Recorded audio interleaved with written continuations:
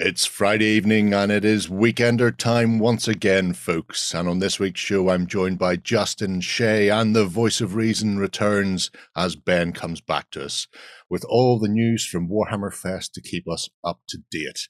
But before we get into the show, we have this week's prize from store.ontabletop.com. We have two prizes this week. One lucky winner will get a GW Parade Ready paint set. One lucky winner will get a Battle Ready paint set, so you can start painting up all those figures that have been languishing in a corner in shades of grey. To be able to chance to win, you need to be a subscriber to the channel, pop a comment below, and if you do the socially thing, then do the socially thing. Well done, you. Otherwise, sit back and relax, because your weekend starts here.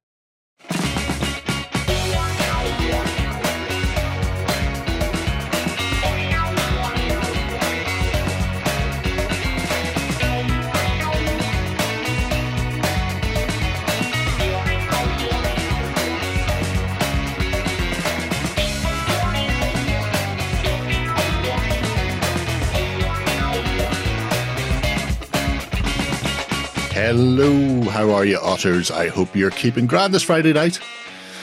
It's a big weekend. Mm-hmm. Oh my, yes. Everything stops for tea on Saturday, apparently. Pardon, so yeah. Wait, is something big happening? I didn't know this. Some guys being crowned. I think his name's like Bing Marls or something. Yep. I think he's just muscling in on Moonstone's miniature. Yeah, definitely. If you ask me. Yeah. But we'll get to that later on in the news. Of course we will.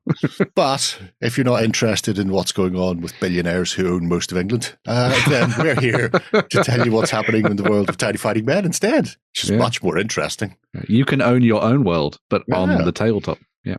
So let's face it, these days, it's probably how most people are going to be able to afford to buy a house. That's true. If it's 28 mil and made of resin. Yeah. I mean, honestly, I'm just waiting for Bunny Badger to make the Coronation tabletop game. Oh, I'm sure they will. You're trying to get to the throne to sit down and get crowned, but there's assassins all the way along. Give it time. It can't be far off. So, a couple of quick updates. Very quick updates. Mm-hmm. One is the UK Games Exposition have announced their awards shortlist. Yeah. Ooh. So these are the games and products and stuff that have been chosen to be shortlisted through to then be voted on as winners for the convention at the beginning of June. So if you want to click through and have a look at that, there's going to be loads of awesome stuff in there. There's quite an interesting section did from board games and card games and miniature games and stuff like that. Some of them people will know quite like off the bat, like Village Rails is in there, Earth's in there as well. You've got some big board games like Frostpunk as well. But there's actually a few that I wasn't actually particularly aware of, actually, which is kind of cool. So there's some nice sleeper hits in there for a lot of people to go and have a look at, which is quite nice. Viking Raiders. Oh, there's Lloyd's one. Yeah. Isle of Trains. All right. Yes. I thought you were looking at Village Rails is also really good. Of course, Osprey are in there as well, which is quite nice. There are multiple trains. Yeah. War of the Ring, the card game's in there as well, so that gets a big tick from me, which is quite nice to see. Yeah, I don't know. Are we supposed to be neutral on this? Maybe, probably. I don't know. Anyway, the dystopian Moonstone's there, so I mean, we know that's a gimme. Moonstone are in two categories. They're best miniatures and best rules. Now, very nice. I don't know how you vote for these, but if people don't vote for those, I will find you and cut you. Just so we're aware. Okay. Be afraid. Be very afraid. Jerry has very long legs. He will catch you even if you run. I believe they do. I believe there's like a panel of judges that vote on stuff, but then also there's the like people's choice. Options as well. So these are all going to be the announced on the Sunday of UK Games Expo. So if you come along, obviously this means you can come and actually dive into all these different games and products and stuff that are available at the event, see what you think of them, and then maybe cast your vote the way that you see fit. Yeah, well, not the way you see fit. I've just told you what you're just casting. Do Moonstone. Yeah. Well, also on the actual day, because we should be live streaming from the event, all being well, no technical gremlins. We will be live streaming the awards themselves. And if you're at the show, you can come, sit down and see if your favorite won, or a very angry Jerry just charging into the crowd going, "You voted wrong!" Yeah. Oh, yeah. It'll be like wrestling. Just dive bombing off the stage like he's on the top rope. Oh no, it'll be the Bigfoot. Will just be coming right up there into people's faces. There's going to be a mysterious illness amongst the UKG staff, and Jerry will present the awards, and they will all go to the things that he likes. I've spent a lot of time learning how to tie various knots recently for rigging a ship. So I'll put that knowledge to good use. I thought, knowing Jerry, it would be, I'll buy everyone some red wine. By the way, there might be a taste of antifreeze in there. I imagine it's mostly in there anyway. We also have this week put up the first of the salute videos. So we talked about that last week. Yeah. So if you've not seen, this is where we're going to start diving into some of the tables and talk to some of the people behind it, whether they're individuals or clubs or whatever. And you can see some of the stuff they were up to. So it's not just a case of here's the Tron table, but it's also what went into making it, what the game design is like behind it, who's done it, that sort of thing. Bexley Reapers, that was great. Yeah, I'm really sad I missed this one because I remember years ago they mentioned they were thinking of doing this to me, and then they did it, and it was there the year I wasn't there. So you were cited as being the controlling influence on that one, the catalyst. Yeah. Right. Oh, but not a bear. But not a bear. Not a bear. Chasing people around in tractor games. So we kind of said it in the outro to the day and the live vlog and stuff, but I think it was possibly one of the best showings of gaming tables, I think, for a long while, which is really cool. Well, I mean, you guys didn't even make it to all of them. We didn't even make it to a quarter of them. Quite a lot. Okay. There were so many. To be fair, if there was one that wasn't in the video, that might have popped up in the live blog. So make sure to go and have a look at. There's tons of stuff in the galleries. Yeah.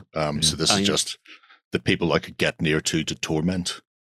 Torment my dead. Yeah. But I mean, that first one had at least 3 of my favorites from all of it so far, which is the flats. Yes. That massive table with the flat miniatures, and then Tron one, and then Bunny Badger with the deportation game from America. It's not deportation; they were fleeing. Fleeing the. Isn't one of the ways to win to actually find a Mexican passport, show it to them, and get deported? And get deported. Yeah. But that obviously you're not technically a Mexican. You're just trying to get over that wall that's hemming you in. Yeah, I like the idea of the way they approach the games and do satire every time. So it'll be fascinating to see what they do for the next one. Yeah. What I quite liked about the coronation. Yeah, what I quite liked about the flats table was that it was very Scooby-Doo in some respects, where if you looked at it in a certain way, all the miniatures disappeared, which is quite funny. So, that was front row. Yeah, they are. I'm not going to say that it contains favorite tables for me, because I was choosing the tables as we went round. So all of Jerry's every one of them is. If Jerry's it's a video. And it's not even all of mine, because some of them we just couldn't get near because of time. Some we couldn't get near because there was one person running it, and they're trying to run a game for multiple people, and you can't interrupt them for 10 minutes. Yeah, because I don't do quick interviews. Well, you're not too bad. They weren't all going in 1.5 hour segment like Ben thought that was going to happen. Anyway, it's a bit like that. It's probably going to be like 4 half-hour videos at minimum. Well, there you go. Right, so keep your eye out for that. That's the first. Next one, I think it's every Wednesday, isn't it? Yes. So for the next 3 weeks from now, every Wednesday at 5 p.m, you will get the next round of Jerry's Best of Salute. Well done, me. Right, on to the most important part of the week. Yes. It's the Indie of the Week. And what are we looking at this week, Ben? Well, Jerry, it's one that I actually, I'm surprised that we've not talked about already, to be honest, actually. So we're doing Werewolf Miniatures. Oh, wait. But you've managed to sneak in Arena Rex. Red Republic Games, which is pretty awesome. Yeah, I have. Oh my God. I remember how amazing these miniatures are. I think I actually played a game with some of these miniatures the last time I was at Historicon. Wow. I think you did, yeah. So, Arena Rex, it's a mythical version of our history. It is just a gladiatorial combat game. But it means that it includes anachronisms. So there's Native Americans can be in the arenas alongside Egyptians and Gorgons and rhinos, that sort of thing. And the game itself is set up as a 35mm skirmish game. So there's a lot going on here. I think I'm going to jump to the rules before I jump to the miniatures, because I'm like that. Kind of makes sense, just before we get distracted by all the shiny. So teasing people. You can see there that there's a revised rule book and card deck for the game itself. So this came out at Gen Con, I believe. But we'll start with the cards themselves, just so you can get an idea, because the game itself is relatively simple. You've got 2 actions you can take for each of your characters. Taking multiple actions will start to generate fatigue, like Saga. However, you build your warbands with no points. It's just equal miniatures aside, like Moonstone. And then you stab each other up. So it's very simple. You just pick your faction, and then you go from there. And then the system is dice pool based, where a 4, 5, or 6 is a success. So it's very simple. When you look and you see move of 6, it's all in inches, because it's American freedom units. Attack is 6 dice, defense 2 dice.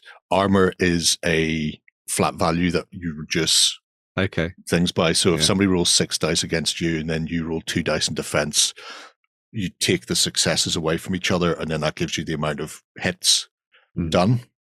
But the amount of hits isn't straight damage. So you see this track here where it says 2, 3, 2, and then there's some arrows and stuff. This is like a little branching damage tree. So every success, and you start at the top and work your way down. Every success, you move as an area. So you can go 2 damage, 3 damage, 2 damage if you did 3 successes. So you'd actually do 7 damage in total.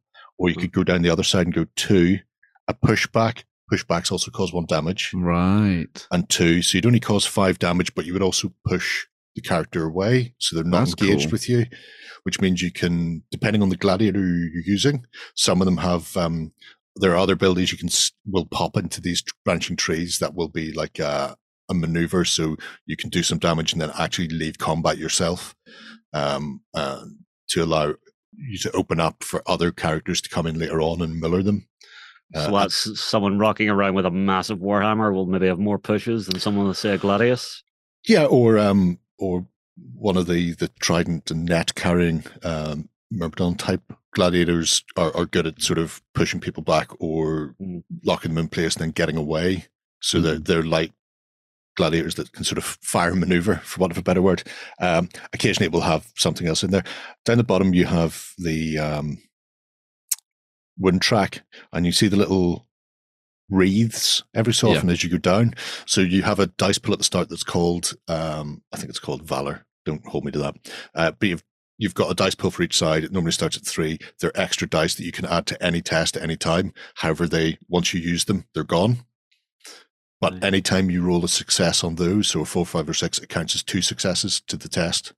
So if you've only got armor of 2 and somebody comes at you with 6, you could throw in 1 Valor dice, and then if you succeed in that, that's actually 2. So you might be able to defend 4 of the 6 that are incoming with only 3 dice. But then as people get wounded, obviously the crowd are baying for blood. People are getting stuck in the fight. They're not sitting at the back, resting on their laurels. So you get new Valor dice. You replenish your pool that way. So this is where I think the interesting mechanics for the game are. Because you've got this sort of branching tree, and it's different for every gladiator. So you may find ones that do more damage, ones that do more pushbacks. Like you were saying, Justin, the options are there. Does it run for? Does it go? I activate a character, and then you activate a character. It's individual models activate back and forth till everybody's activated. How many miniatures per side? 3 to 6. Most people sort of plump for 5. The starter sets, for want of a better word, for each faction contain 3 gladiators, so that's enough to get you started. When you hit a point where everybody is fatigued on your side, so you can't sort of react or counterattack, you can do it's like a clear up phase where everybody removes 1 fatigue, because you only get 2 fatigue will exhaust a model. Right. So you can remove 1 from each, and then you can do tactics. And depending on the setup you've got, depending on the faction you've chosen, they've got access to different tactics. Some of them might be you can spend Valor dice to take another fatigue off somebody, or to move, or there's lots of different things you can do. And then there's some faction-specific bits and pieces that you can play around with. So there's a lot of tactical depth because you're playing in very small, sort of little 30-inch circular arenas, which is fascinating. So that's the game in the bare bones. Hello, Egyptian. I just want to see if there's anything else. Oh, there's the scenarios at the end. So obviously you're mostly playing group v group. However, there are things like beasts in the game. Yeah. Hello, Rhino.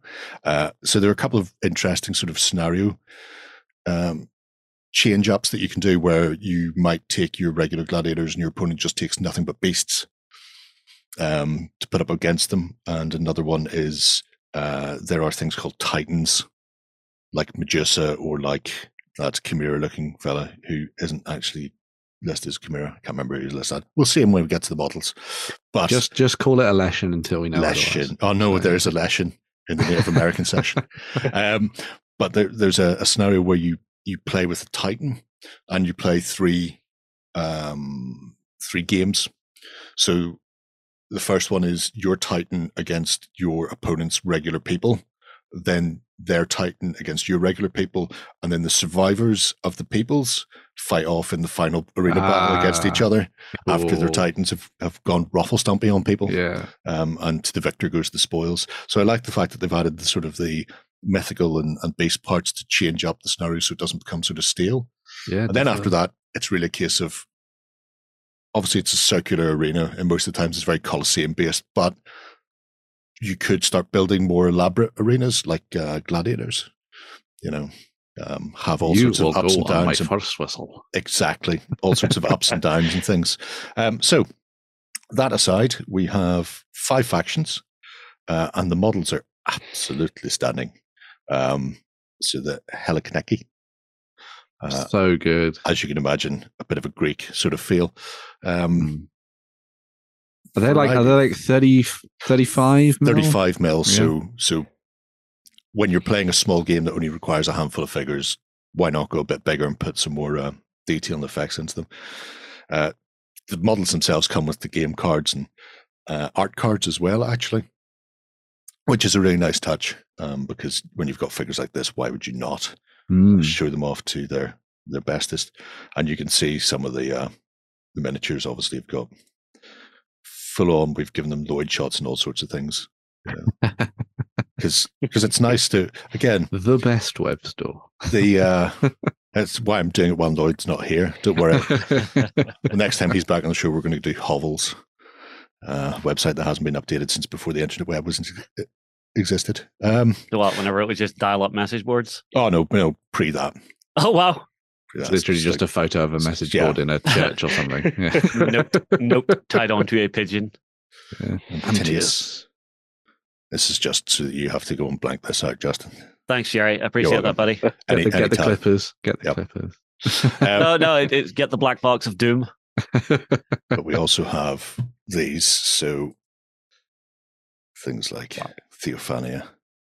I mean, there are utterly gorgeous models, and then you see things like, wow, this.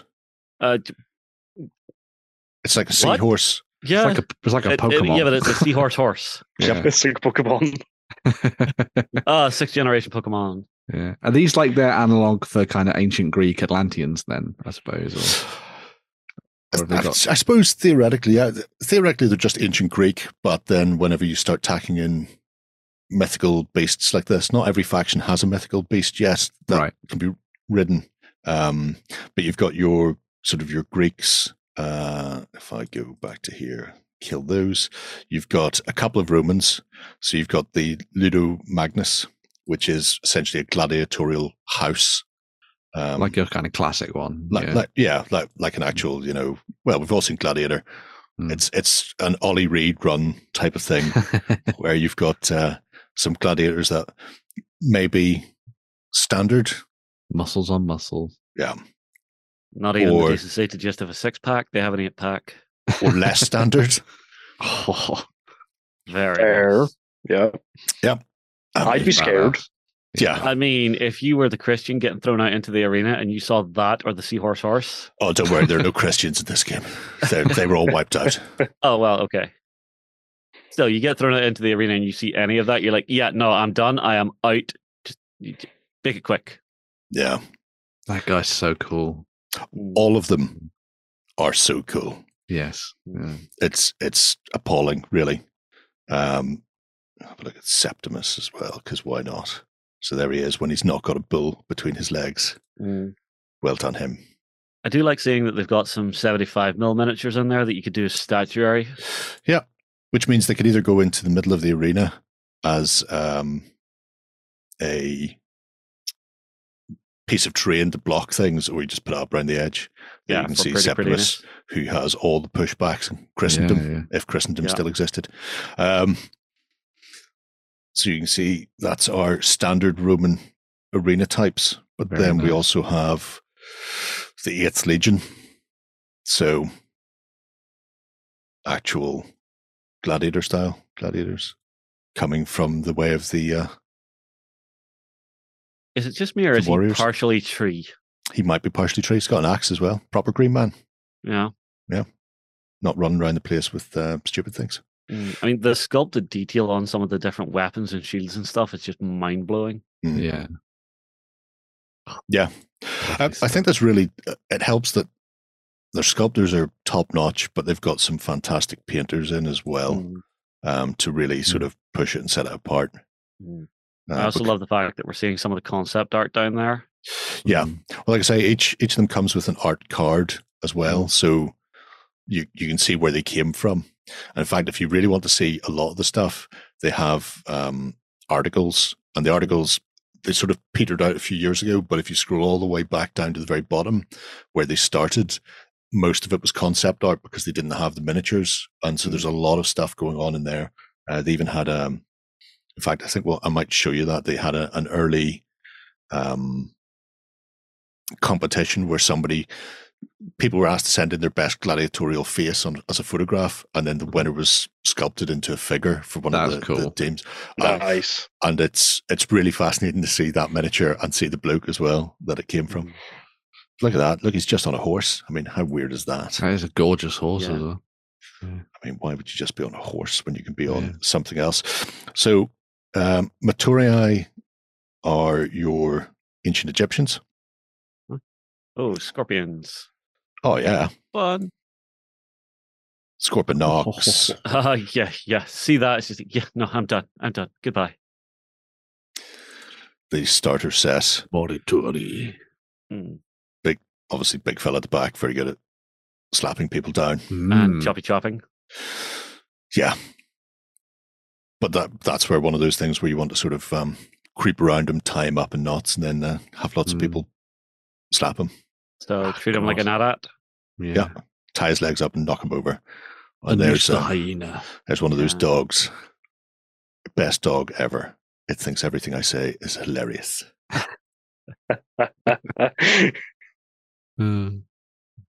Every time you speak to it, all it hears is snack, go eat. Yeah.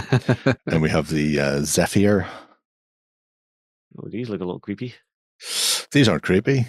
These are delightful people. So this is Native American meets Celt type of thing going on. They lean more on the Native American side.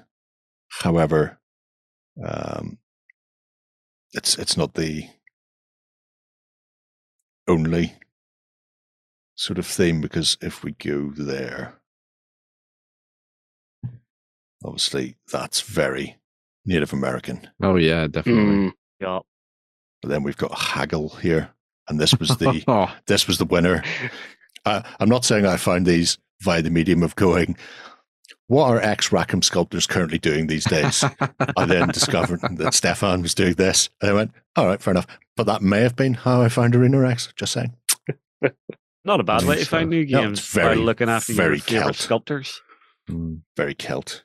In fact, if I go articules, Hegel the Horrible, and then if I say hold your breath, people, Zoom.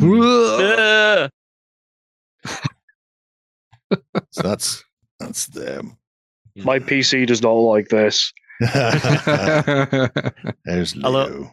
It is interesting seeing all the different weapon matrices that they have. Yeah. It must be about here. It seems like this. What I really like about what this is offering up. That was the man. That was the send us your best gladiator face. And then it was like, well, okay then. Of course, that's going to nice. Yeah, I mean that's basically flawless gladiator. Mm-hmm. Yeah. So it's quite really nice seeing that. Sorry. What I quite like with what the game is offering and the range is that ability to dive into something that actually it seems really tactically deep and well thought out, but then with a handful of models per side. So you can actually spend that little bit extra time building up stuff. Yeah. And then diving in, especially with people, I think, moving towards this kind of game again, like smaller skirmish style stuff. Well, this is the thing. Whenever I think skirmish, this is sort of the size, scale, and model count I imagine a skirmish battle should be. Yeah. It's a skirmish game with 40 models. Oh. Yeah. Yeah. Skirmish game should be less than 10. But it's like what happened to War Machine near the end of its last edition. It had just blown out so much. Yeah. The game engine couldn't handle it. Look at that. Yeah, the Gorgons are particularly nice. Bless you. Excuse me. Medusa is one of those models. I've often toyed with doing the thin, the see-through stuff. The sheer material. Yeah. And seeing that model, I'm going, maybe I should just buy it and give that a go. Well, how does it look before it's painted? Just out of curiosity. Like that. And again, because the Gorgons are bigger than your average bear, that would make a stunning centerpiece statue on a table anyway, especially if you're playing something like Saga or Clash of Spears or whatever, having that as a marble statue. And yes, I knew they were. I love the idea of doing an arena with her. It's like an arena that's like a cave that has been kind of opened up. And at one end is Medusa.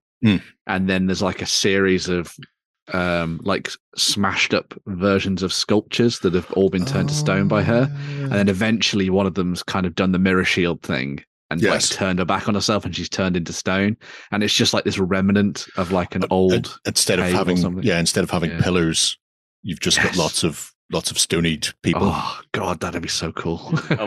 Would your scenario be two adventuring parties trying to go and get Medusa's head? Yeah, well, yeah. Oh, you just play your gladiatorial combat in there, in and around statues of your dead mates. Yeah, just don't look at her. I mean, it'll be like what was the Korean show where the head turned around? Squid Games. Squid Games. It'll like Squid Games. The Medusa statue will be one way, and then it'll turn around. Red light, green light. Season 2. That's meant to be coming soon. Yeah, it is. So the Gorgons are beautiful. We've seen some of the beasts already, but the ones we haven't, including laid on with Kato on top, that is the happiest thing. It's that happy gecko. Yes, it's like that. Horrible. Except I'm fairly certain that's a Komodo dragon type of type of thing. Yeah. Don't get bitten. Happy gecko Komodo. That's the sort of thing that'll get you poisoned. You spend a week before your leg rots off. It's nice that you can actually build it without the rider on it if you want it just as a beast. Yeah. Yeah, it's one of the things that I don't necessarily like about a lot of the monstrous mounts that people do is that they put the barding on the back. Yes. I'd prefer if that was separate or at least attached to the rider so that you can have just the beasts. Because there's so many dragons out there that I really like the look of, but then they have a saddle. They come and they've got saddles and stuff, and it's like, oh, god damn it. Yeah, I get that. Yeah. Crashers. I mean, if you're in an arena, you don't want that thing set on you. I like that Red Republic are also crediting sculptors and illustrators and painters where they can. Yeah, so you can see who. I mean, there's another one of Stefan's. Yeah.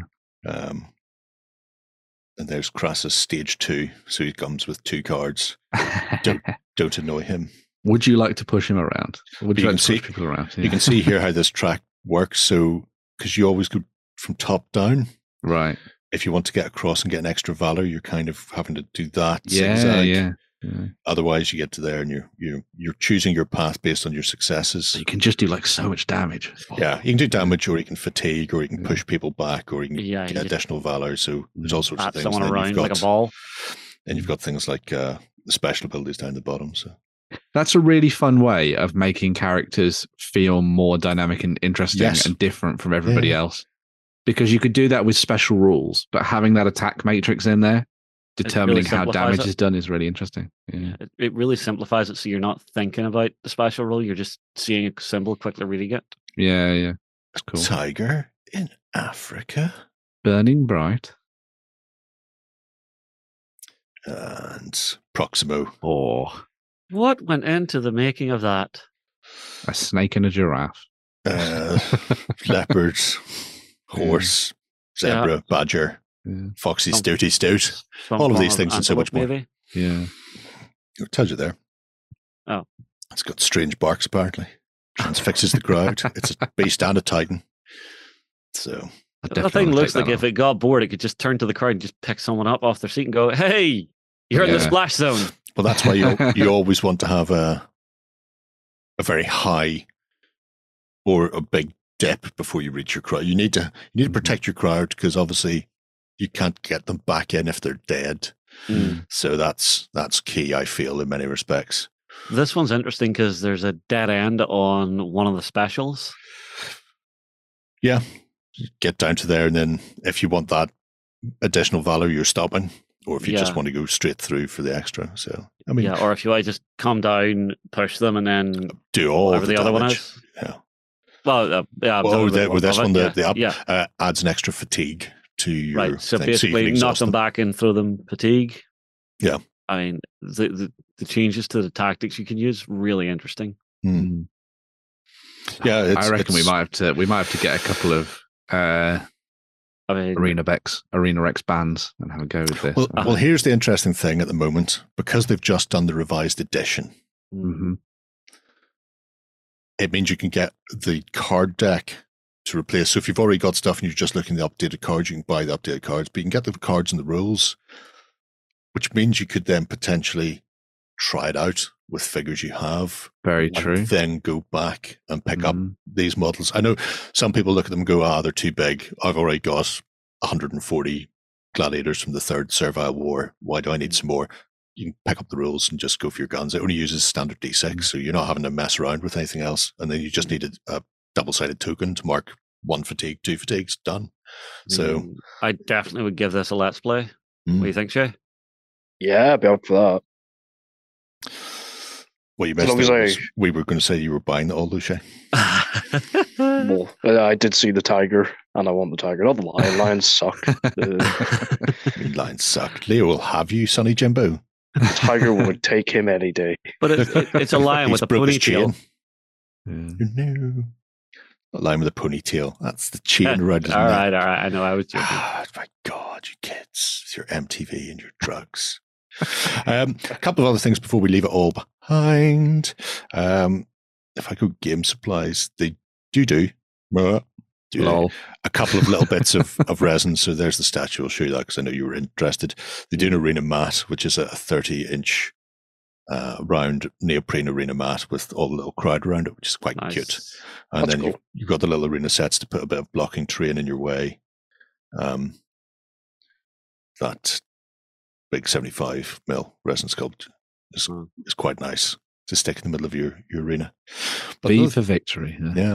But another thing they did was, it might be an article. The game book gives you the PDFs and stuff. Here it is here, yeah. The Playmobil Arena. Yes. It is almost the same size as that playmat. Brilliant. Now, if you go onto the flea bays, people, you'll be able to find it anywhere between £40 and £80. I imagine by the time this goes out, it'll be up to about $200. Well, I'm not saying that, but I imagine all the £40 ones will start to be snapped up in short order. If people, even if they're not planning on playing Arena Rex, but they're planning on doing something ancient Roman or Colosseum based, having a big chunky bit of plastic for dirt cheap is always good. I mean, having that and then destroying the walls a bit. Give you more place in and out. I wouldn't destroy the walls. I'm quite happy. It clips together. So if I wanted, so if you want to do it, let people in and out type of thing, just remove a wall section. Or do the smart thing, buy 2, do some destroyed ones with the clip still working so you can clip destroyed bits in and out. Seems like an awful lot of hassle. You know how long I've had Rome sitting waiting for people to make it for me? I mean, what are the chances of me doing 2 things myself? Anyway. Now, you see, this one feels very achievable to me. If you're one of those folks who don't like painting huge forces, getting your starter set, having 3 miniatures to paint, it just feels so much easier to look at that and go, I can do that. So give yourself hope. You more room give you hope, Jerry.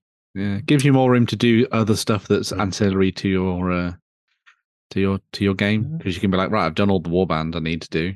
Now I get to do some terrain. Now I get to build some mats. Now I get to play around with all sorts of other things. I have a feeling if people are interested in it, it's one of these games where even though price per miniature is relatively high compared to some other games, because you need so few and there's not a massive, you're not looking at a faction having 50 models. The faction has maybe 8. Yeah. I can see people getting into it and then just going big, just go, I'll do the lot over time. I will get the lot because and when it comes to force expansion, you're not looking at 30 guys to paint for your next force expansion. You're looking at 2. Yeah, whatever ones you like the look of. So the rules are available off the website for free anyway as PDF in English, German, Spanish, Italian, and Chinese. That's going to make Sundancer happy. So if I didn't know he read Chinese. If you're interested, you can have a butcher's at that. But I think it could be a lot of fun to take a swing at in the future. So that's my indie. Very cool. Bow down. Very cool. Bitches, bow down. Right, we should be back in just 1 second with the news. Coming to you from the center of Northwestern Europe. Covering board games, war games, card games, and all that you love. It's the news. All right, we are back with the news. Ben, you were away last week. I was. Where were you? I was at Warhammer Fest. I have a feeling I know what's going to be in the news. It's something to do with Warhammer Fest. Yeah. Is there a lot to do with Warhammer Fest? Is Jerry basically just going to sit deadpan staring at the screen for the next half hour? Well, maybe. There's some fun stuff in here. We'll see. There are some. I've put some nice things in for Jerry after we get through the Warhammer things. I've just got to get through the aftercare. Okay. I noticed it wasn't first, so I couldn't get up and walk off. Yeah. After they were out of the way. It's very clever. Yeah, I've done this on purpose. Right. So the big news that came out of Warhammer Fest on the Saturday at the preview that I didn't see because we weren't allowed in till 10. So I was watching it in the car on my phone. Was the full contents of the launch box for Warhammer 10th edition, which is called Leviathan, hence, Tyranids, all that good stuff. Yep. So this is going to contain 2 big armies. They can be used as combat patrols in the game as well when you get started, which is kind of awesome. But you get loads of Tyranids and you get loads of Space Marines. We're going to be starting having a look at the stuff for the Tyranids first, because that's the best part of the box. Yes. Through the power armor. So we have the winged Tyranid Prime, which we had got a little bit of a sneaky peek at in the run up to Warhammer Fest, but this is a new kind of sort of halfway house between like a hive tyrant and some of the stuff lower down the food chain, as it were. So it's essentially a Tyranid lieutenant. Yes, like a Tyranid lieutenant. Oh, you've ruined it for me. You put a red stripe down the middle of his head. Then, no, you just do it right up on the horn. It's a red horn. On the plus side, though, Shay, if it is a Primaris lieutenant for the Nids, it'll mean there's going to be 150 of them. That's true. Sorry for ruining Tyranids for you, Shay. I was looking forward to painting that model. So you got the winged Tyranid Prime there, which is looking pretty badass with its silent talons at the ready. Then you had the Neuro Tyrant, which is kind of like your... it's a zoanthrope on steroids. Yeah, taking from what Jess Goodwin had said and stuff, a kind of like sort of notes from previous versions of the Tyranids that had come out in artwork and concept pieces and that kind of thing. That's a kind of a theme that you'll see running throughout all the stuff for the Tyranids here anyway. I thought you were going to say it was take your kid to work day. Well, that's your Wi-Fi hub and then your Wi-Fi boosters. Don't talk to me and my son ever again.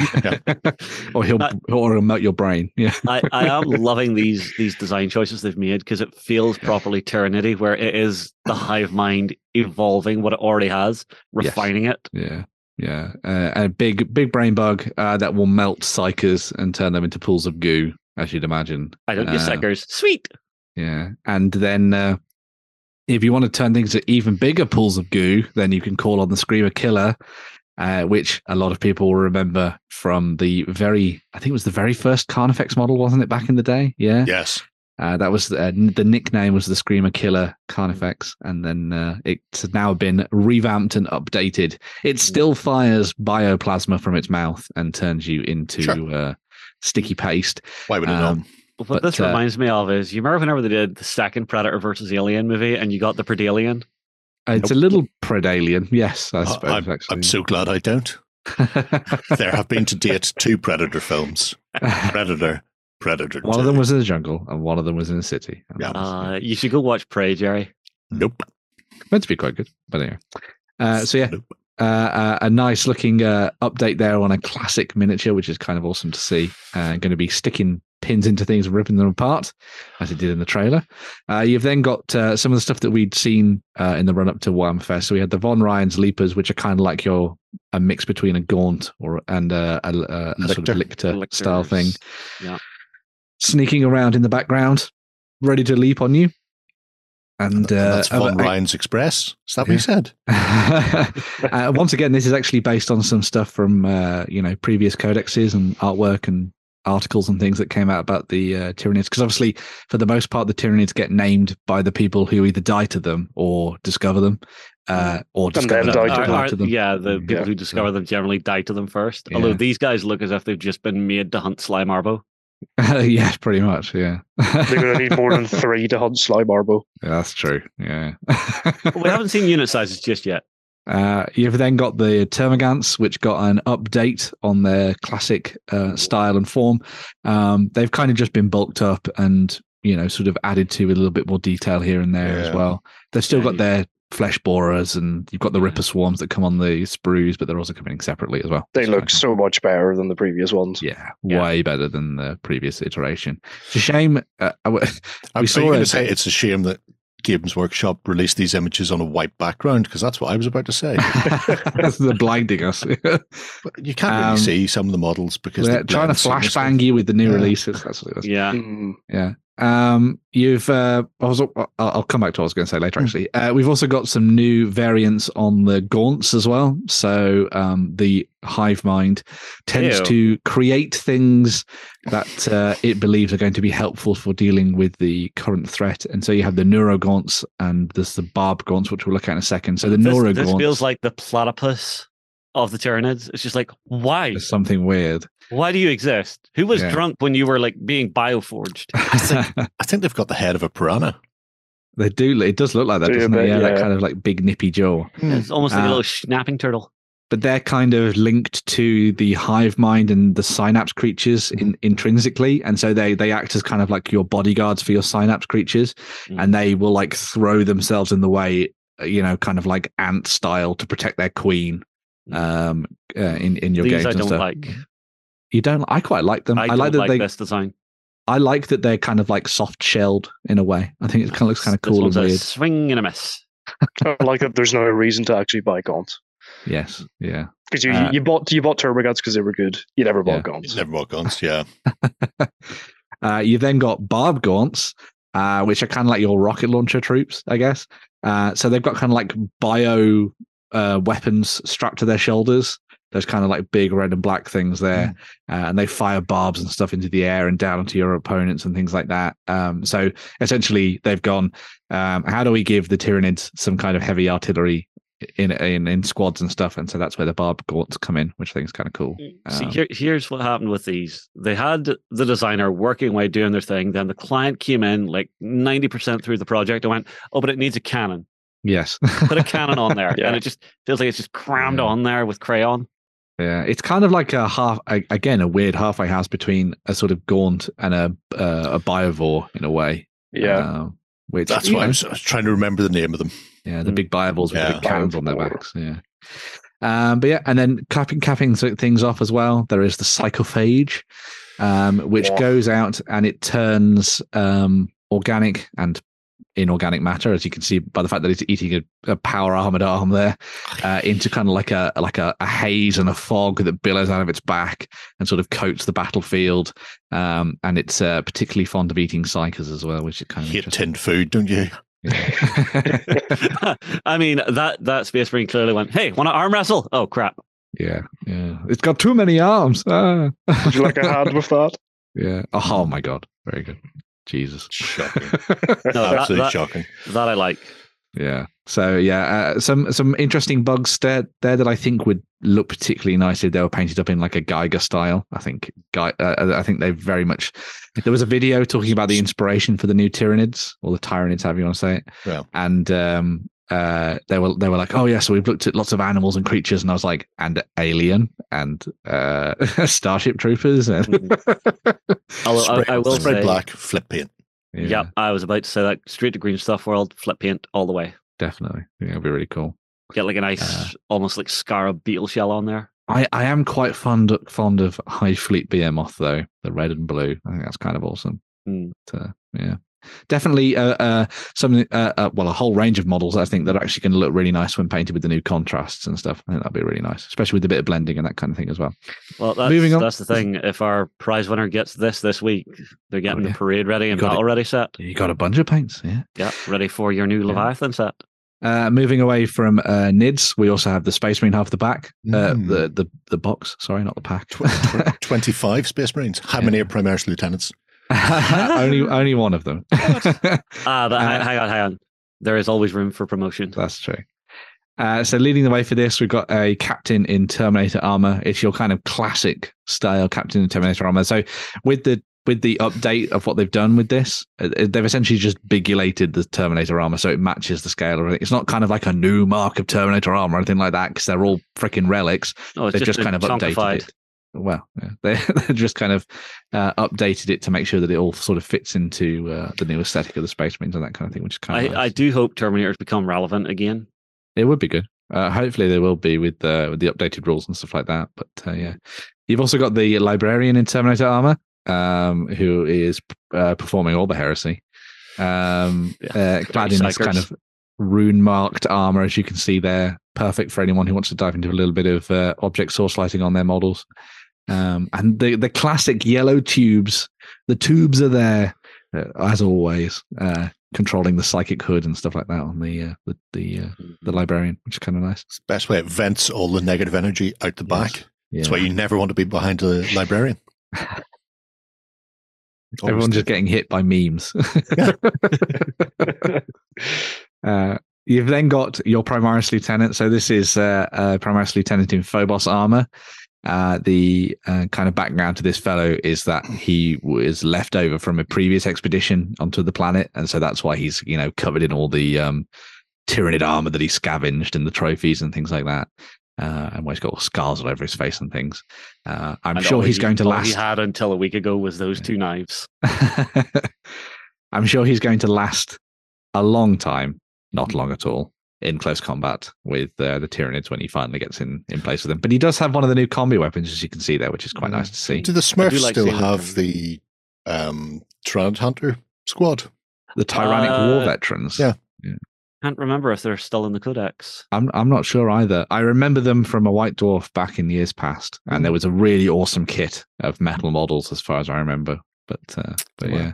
I know in 8th edition you could run a squad of Tyrannic War Veterans. Yeah. So even if the models don't exist, they still maybe have the rules for them in 8th and 9th. And if you want to get your bits box out and start doing some conversions. Yeah. Just take all the Tyranids from the other half of the box set and glue them onto your Marines. Yes. Bam. Yeah. If you're also looking for a little bit of biological material to take back to the fleet so you can study. Done, GW. Seriously, somebody needs to talk to them. Just take them aside and go, if your miniature is white, do not put on a white background. How is anybody supposed to see what's going on there? Jesus. So they have designers. We know they have designers because they produce a book every 3 days. They do. So there are designers in that studio who know how Photoshop and shit like that works. Put a green behind it, do something. Let's be honest. They had to take a real photo of this and then probably had to Photoshop it onto the white background. Oh my God. Anyway, apothecaries. They're great. I do like the design. I love the pistol design for the Emperor's Mercy. I love the pistol because it's black and I can see it. And the new design for the servo arm is pretty damn cool. Yeah, so I literally can't see where his backpack ends. This is the Apothecary Biologist, who is clad in Gravis armor, and that as if you say so, they are picking up Gravis cloaking, Shay. Sorry. No, it would need to be an apothecary in Phobos if he was camoed. They was camoed. They pick up biological evidence from sort of the enemies that they fight, but whilst also carving out your gene suits, your glands if you need them. If you don't need them anymore, sorry. You've then got a couple of squads that come with the Space Marines as well. So you got the new Infernus squad, which seems to be taking a tip from the Horus Heresy rulebook, which is have your entire squad armed with the same weapon. So this is your big flamers, which are going to be quite handy when taking on groups of, ravening hordes of Tyranids that are charging across the tabletop. Also great if your mate plays orcs. Or the fun guy, because you're a fun guy. And anybody who's running a horde army, beware the Infernus squad, essentially. But yeah. You've then got the Sternguard veterans. So they're back. And you'll see what a nice little thing with these, I think, is, and it's a touch that you can only really see in the top right miniature, is that most of them are wearing the traditional Primaris helmet, but then you've got one at the top who's actually wearing a Firstborn styled helmet, which I think is quite nice. So clearly this is a veteran who's carried over some of his kit when he's potentially crossed the Rubicon Primaris and has kept his helmet. Honor thy war gear. Yeah, which I think is kind of nice, and hopefully that kit will come with a lot more options for you to do something similar to that as we go forward. These were always an old favourite of mine. Yeah, I like Sternguard with their different weapon types and ammos and that kind of thing. It's very cool. Yeah, so you've got lots of. I always did like arming them all with the same weapon, unlike this, where it's just like everybody's different. Enjoy spending 10 minutes shooting your unit. You've then got the Terminators who are back. We saw these previously in a preview, but these are the new sort of upscaled Terminators for you to drop into the mix, armed with their classic Stormbolters, power weapons, power fists, and that kind of thing. You've got your autocannon and stuff there as well. And I hope this kit also comes with the Thunderhammer Storm Shield as a single box instead of having 2 boxes. I don't know. You might end up getting a Terminator Assault Squad, I think, which will be separate to these probably. So. But we shall see. We shall see. And then last but not least, there is the kind of look back at the classic box Dreadnought in a similar way with the Ballistus Dreadnought. Forward. So we've had the Brutalis Dreadnought, which is the up close and personal melee version of the new Redemptor pattern, and then you've got the Ballistus here, which comes with the classic kind of las cannon, twin link las cannon, and missiles, rockets attached to the other side as well. Yeah, and still having the armpit guns. Yes, and upgunned as you'd imagine they would be for 10th edition and stuff as well. So yeah, so that's everything you get in the 2 armies. But alongside that, you're also going to get the big Leviathan rulebook. But one of the big things that comes, the Leviathan rulebook that comes in the set will contain everything that is essentially coming out at launch in a way. So it's going to have like a little mini campaign for you to play through. It's going to have all your cool rules. It's going to have all the background for Warhammer 40,000. And then it's also going to have the Crusade book sort of built into it, which I think is kind of interesting. So you can play around with that. But when it actually comes to being available to everyone else, the Crusade book will be separate, which is kind of like your narrative approach to Warhammer 40,000. And then obviously your core rules are going to be free for you to download, as they have been since sort of like 8th, 9th edition and stuff, which is kind of awesome. But then obviously your background and stuff, you'll find that in the main rulebook or in your upcoming codexes and things, whichever way you want to go. The fun thing, obviously, for 10th edition, and the thing that I think a lot of people are being drawn to, is the fact that 10th edition is going to come with free index cards for everything. So if you just click on, if you go to that image, you'll see. So we're going to be getting at launch all of the index cards for all of the armies that currently exist in 9th edition, including the Imperial agents as well. So you get your kind of like inquisitorial stuff, which is kind of awesome. And that'll mean that you'll get your arbites, or however they say it, or RBTs in your games, which is kind of awesome. So if you never want to pay for 40k ever again, then you could just live in the index world and never think about codexes. That's the way that I would hope people will play, but I don't think that's going to be the case. That's the dream. Yeah, because as you can see, they're going to be dropping codexes fairly soon after. Obviously, we get in Tyranids and Space Marines, but then we move to Adeptus Mechanicus, Necrons, Dark Angels, Orcs, Adeptus Custodes, the Tau Empire, and Chaos Space Marines. So one of my friends is very happy. I am not, because Eldari are a long way off. But that means I get to play for free for longer. Screw you guys. But yeah, it'll be very interesting to see what they do with the codexes going forward. I am very much a proponent of them just being like, hey, the background's in these, and if you want the rules, they're all going to be free. That's never going to happen, but you never know. It's workshop. You're living in a dream world, my friends. Yeah. If you're interested in the factions for Warhammer 40,000, the folks at Warhammer Community are doing a bunch of faction focus articles at the moment. So they've done Space Marines and Tyranids. I believe when you've seen this one, there's going to be Chaos Space Marines and one other by the time this comes out, maybe. So make sure to go and have a look at those. I'll have some links down below in the show notes. So there we go. Although there is something to watch out for. So we were kind of unsure whenever 10th edition was going to be dropping, but I think they have confirmed it's June it's going to be dropping. June, but no idea exactly when really yet. But yeah, here's the thing though, Ben. UK Games Expo is right at the start of June. I will bet you any money that's when it's either going to be pre-orders going live, or you can get them from the workshop stand on the day. Early copies, buy directly from Games Workshop, buy merch. Yeah.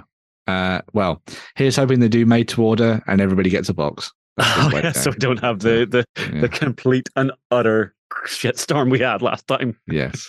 Yeah. But yeah, 40k looking like it's going to be an interesting adventure for a lot of people to dive into and have some fun with. I'm definitely going to be giving it a go for free with my Eldari and my little tiny sort of offshoot of the Dark Angels, because I love traitors.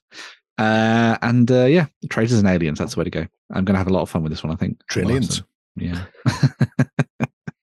I'm looking forward to the simple but not simplified. I'm really hoping that stays their mantra throughout the entire of this edition. I really want to do a comparison between what we got for the initial rules in the last starter box for a new edition versus this one. That would be quite interesting. Apples to apples sort of comparison of it. Yeah. But yeah, fun stuff there for 40k. Let us know what you think down below in the comments. Moving on to more Warhammer stuff, because it never ends. There was a whole bunch of releases, although not quite as big for Warhammer Age of Sigmar. Mm-hmm. The main thing starting things off was that we're getting a new Warcry box. So this is bringing an end to the current season. God, I hate the idea of seasons, but there we go. The seasons of Warcry and fighting in the Gnarlwood. This sees the Stormcast Eternals with their Questors going up against the Flesh Eater Courts. The Stormcast Eternals have managed to fight their way through the Gnarlwood to the heart of the kind of Seraphon engine that sits in the middle of the wood, and they're looking to make sure that it is either destroyed or captured for Sigmar and doesn't fall into the hands of the likes of the Flesh Eater Courts. So you have these new Questor Soul Sworn, who are a kind of offshoot of the Night Questors that we saw earlier for the Stormcast Eternals. So normally a Night Questor is given a quest, as you might have imagined, by Sigmar, and he heads out and he does the job. So he's like, go and kill this giant. Yes, sir. And he goes and does it. Sometimes a mission requires a team instead. And so this a team has been assembled to go out and do just that. They ain't getting in no reforging. I'm going to be controversial on this one. These bore me. Go. These bore me. I really like them, but that's because I quite like the background. Best. I quite like the background to the sort of See, if they made that as a miniature and put it in this box, I'm there. That's going to be a new Sylvaneth model, no doubt. I quite like these. I'm not sure what's going on. Why he gets a skull helmet as opposed to gold version? He's been forged one too many times, so he's soulless. So he's one of the relictors. And he might also be soulless, or he might be that guy from the medieval games back on PlayStation. Yeah, but because of what Be'lakor did towards the end of the last kind of big story beat in Age of Sigmar and turn the skies dark, sometimes the Stormcast Eternals aren't guaranteed to come back when they go into certain areas of the mortal realms, and so he's there to make sure that their souls are able to pass back through that darkness and back into the realm of Azir. Okay. So he's essentially like a big old chaplain for the Thunderstrike Stormcast, which is kind of cool. So this is awful because I'm seeing in a small box game like this, you would kind of expect everybody to have an individual pose. There's 2 sets of 2 in here where it's the identical body. No. Don't say that to me, Justin. I like this set. Stop making it worse. Look at how bad that is. This is a small 6 miniature set. Look at what we were looking at earlier with Arena Rex. Everybody is individual, gorgeous, beautiful. That's lazy. Well, Justin's just spoiled my day. Right, there we go. Does that. Moving on from the Stormcast Eternal, I do get what you mean, by the way.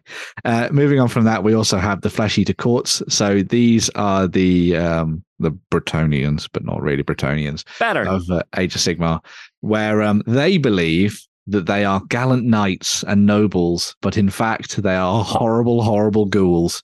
And so you have a mix of kind of courtiers and peasants, and the take on the sort of Strigoi vampire there at the bottom, which I think is really awesome.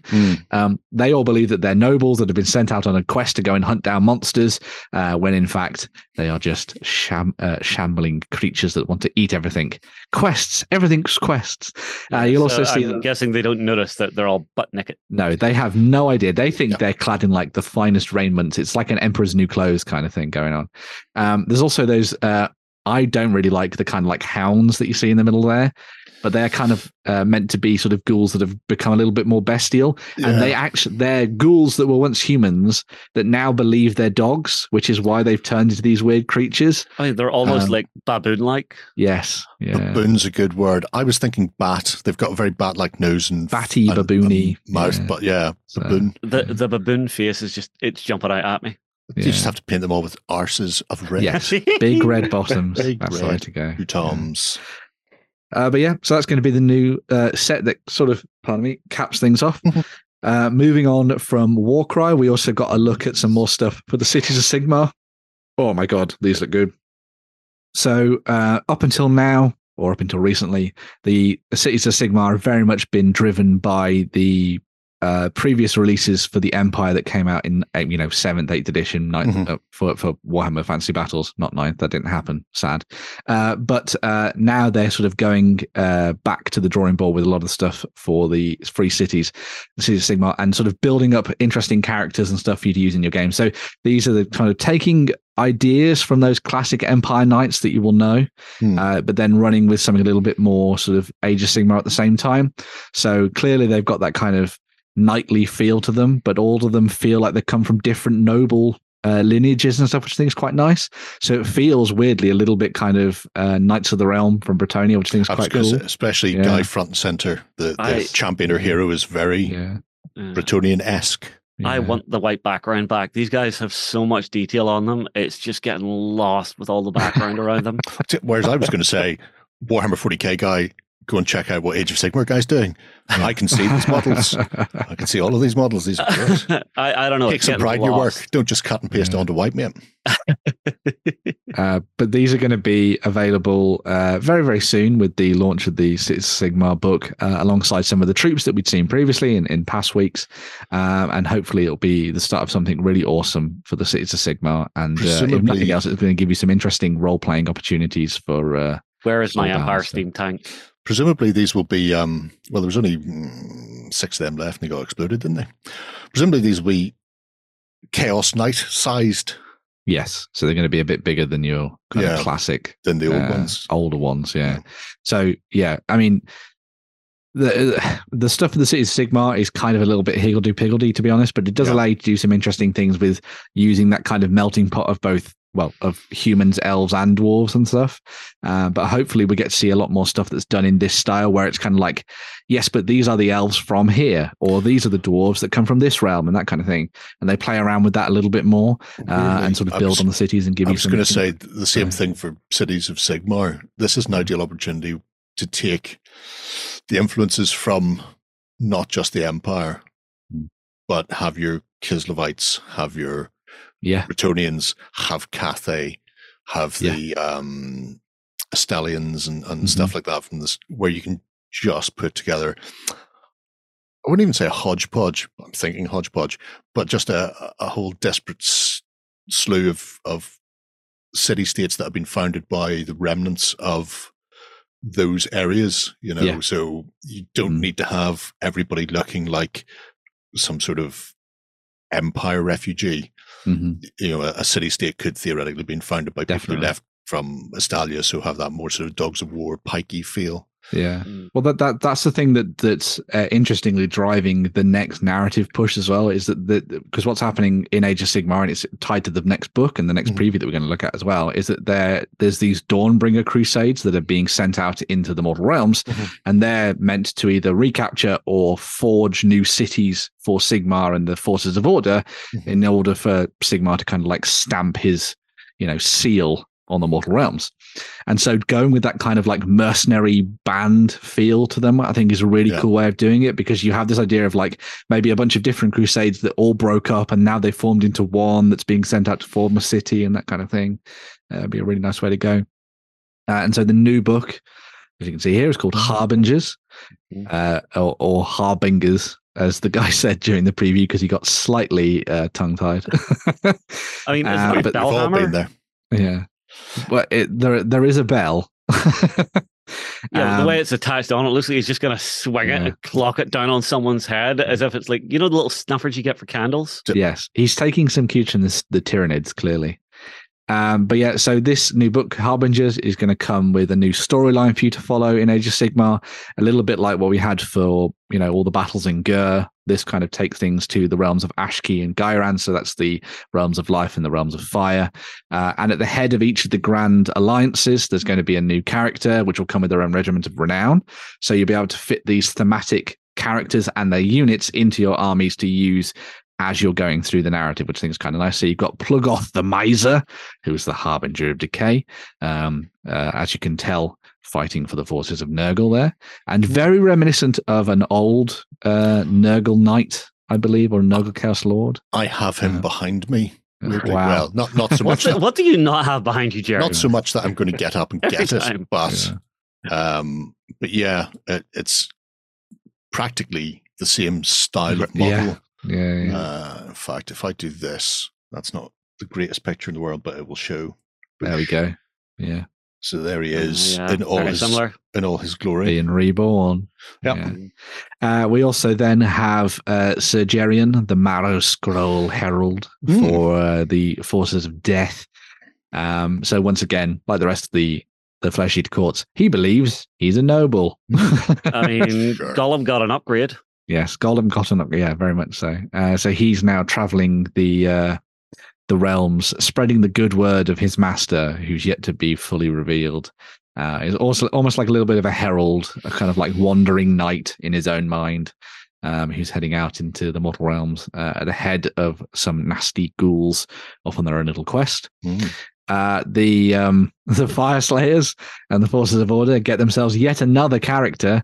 It's become a little bit of a meme now that the Fire Slayers army is made up of more characters than it is units.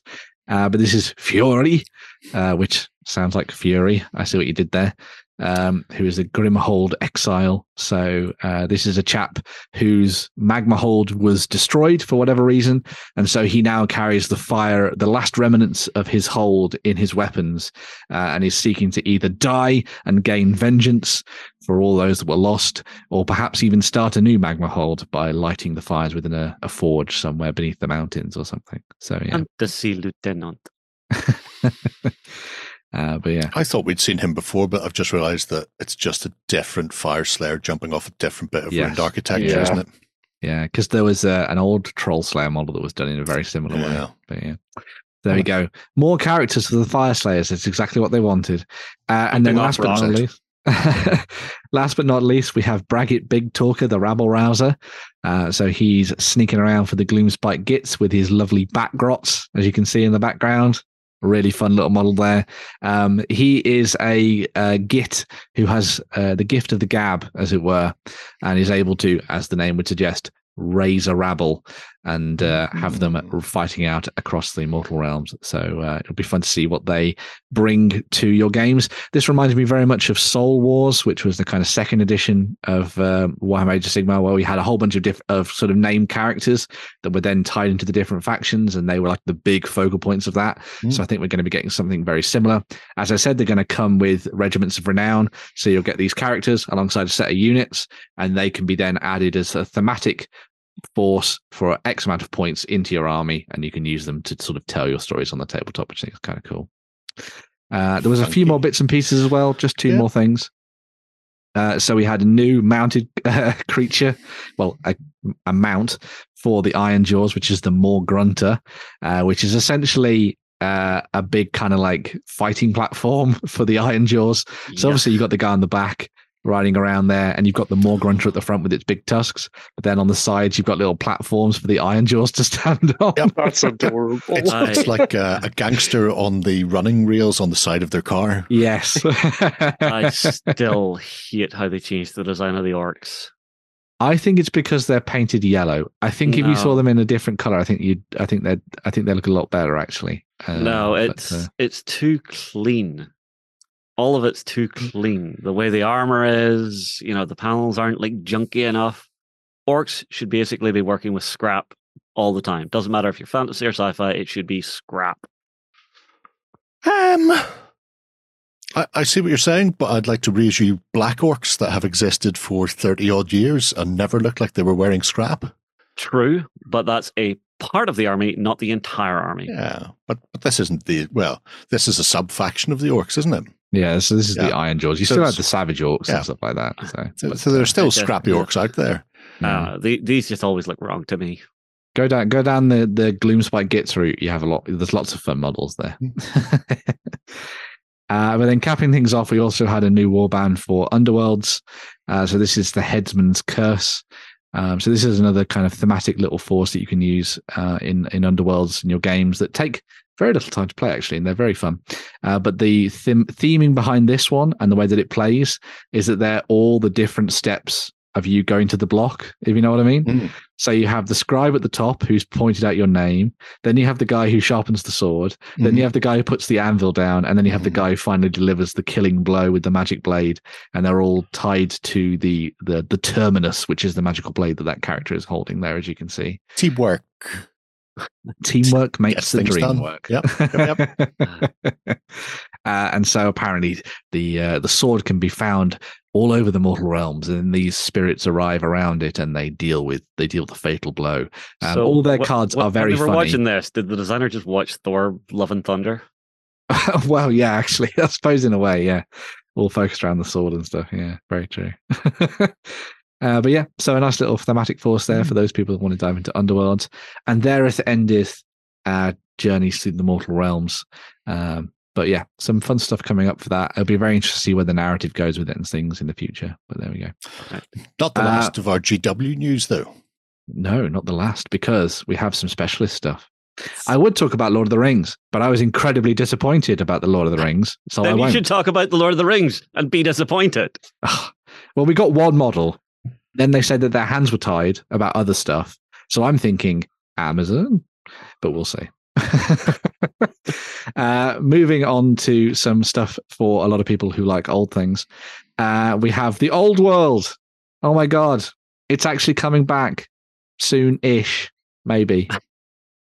A new quest.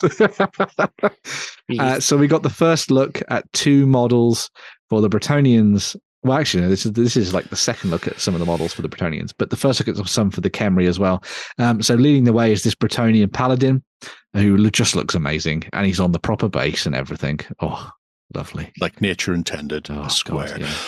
The first time I see it, in fact, I'd say the first time, I'd seen this model many times before I realized he wasn't holding a lantern up.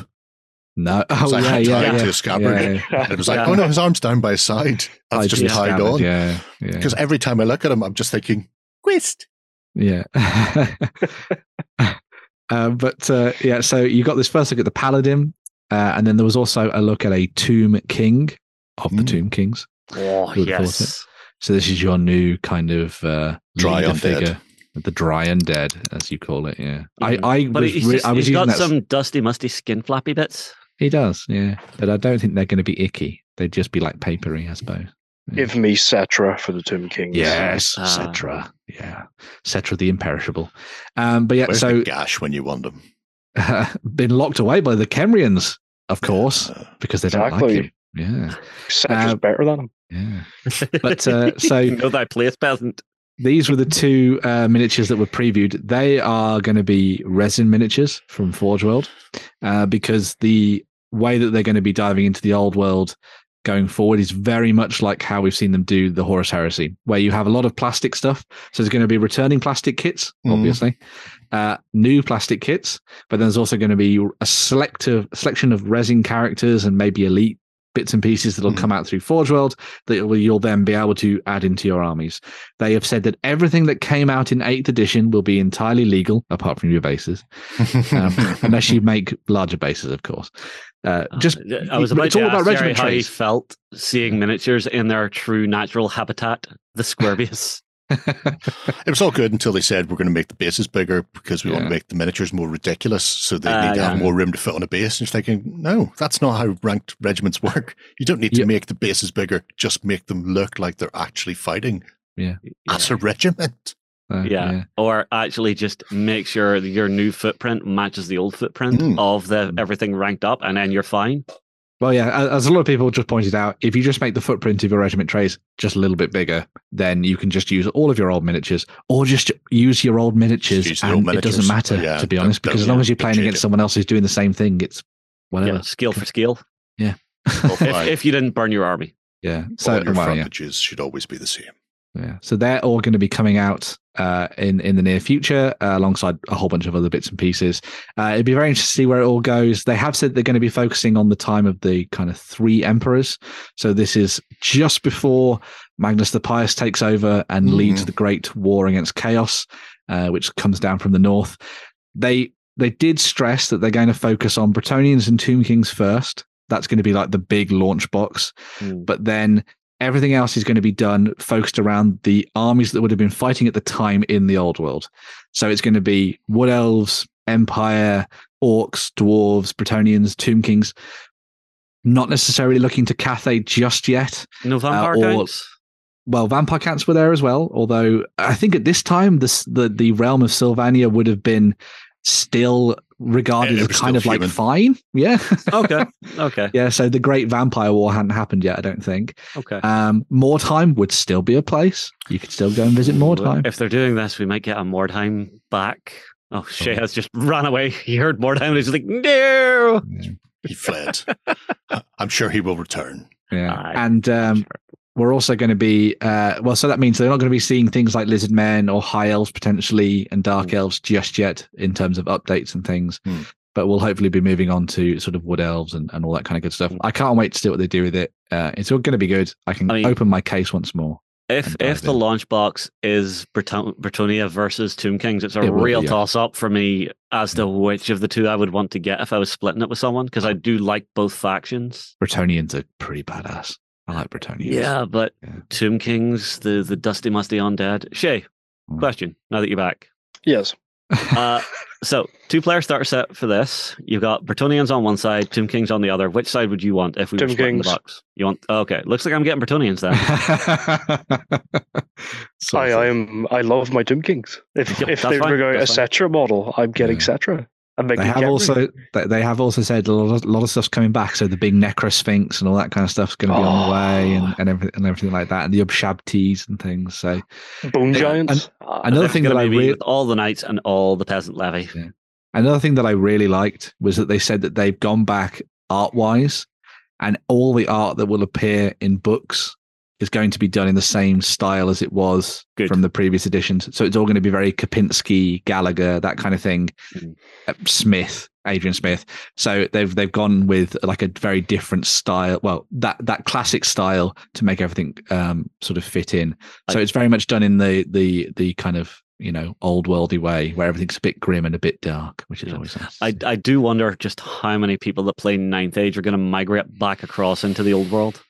Well, they've said that the rules are going to be a mix of the best from 6th through to 8th. So it'll be very interesting to see what they do with that. Is it going to be hero hammery? Is it going to be big Death Stars of units?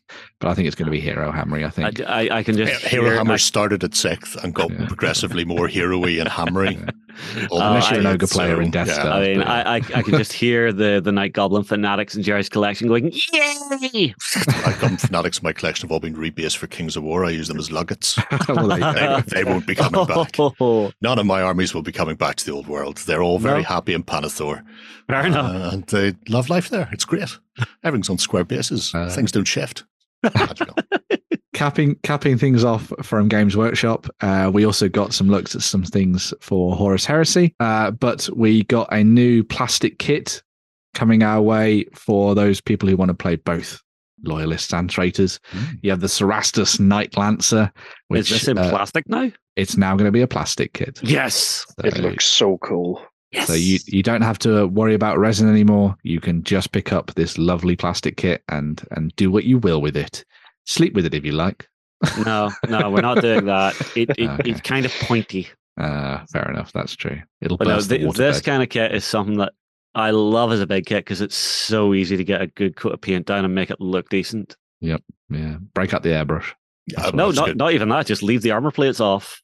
Do all your metal work. Paint your armor plates. Glue the last bits together, and you are done. Yeah. So that went down with a woot from the crowd. We also then had a couple of new characters as well. So the focus of the next black book for the Horus Heresy is going to be on the Siege of Chthoniya, which is the home world of the Sons of Horus, which has been captured by the Loyalists. And so you've got the Sons of Horus returning, the traitors anyway, to retake it for the War Master. So you've got Veren Asheradon there, who is a mean son of a bee, who's going to be landing on the planet and doing all sorts of nasty things.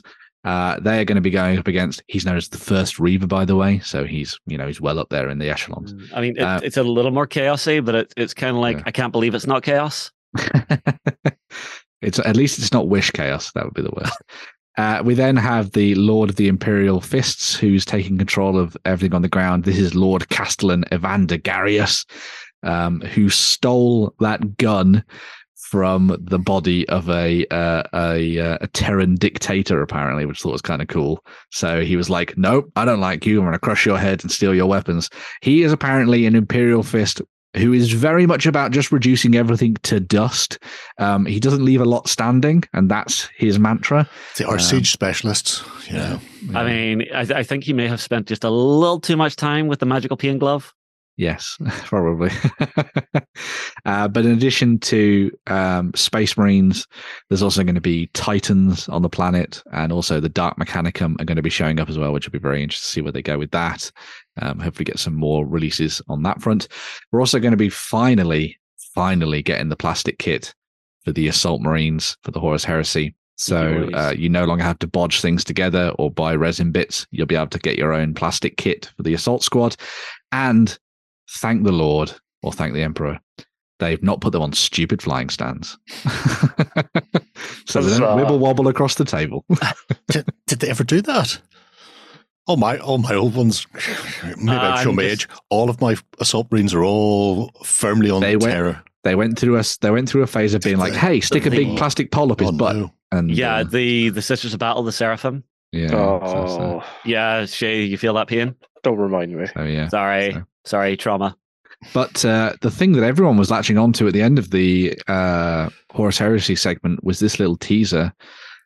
So a teaser came out that was report to the Strategium, battle on a new scale, which is the video at the end of the article there, Jerry. Yeah. And from the looks of it, it is the tiniest of teasers. But from all the little... Is it going to be epic? I think it might be epic. Yes. So it looks like because this was tied to the end of the Horus Heresy and they're talking about legions and stuff like that. I obviously think they're doing epic, but it clearly makes sense to do it in the Horus Heresy than rather than do it in the kind of 40k world that we live in now, because you only need to make one type of kit. They're all Space Marines. You just paint them different colors.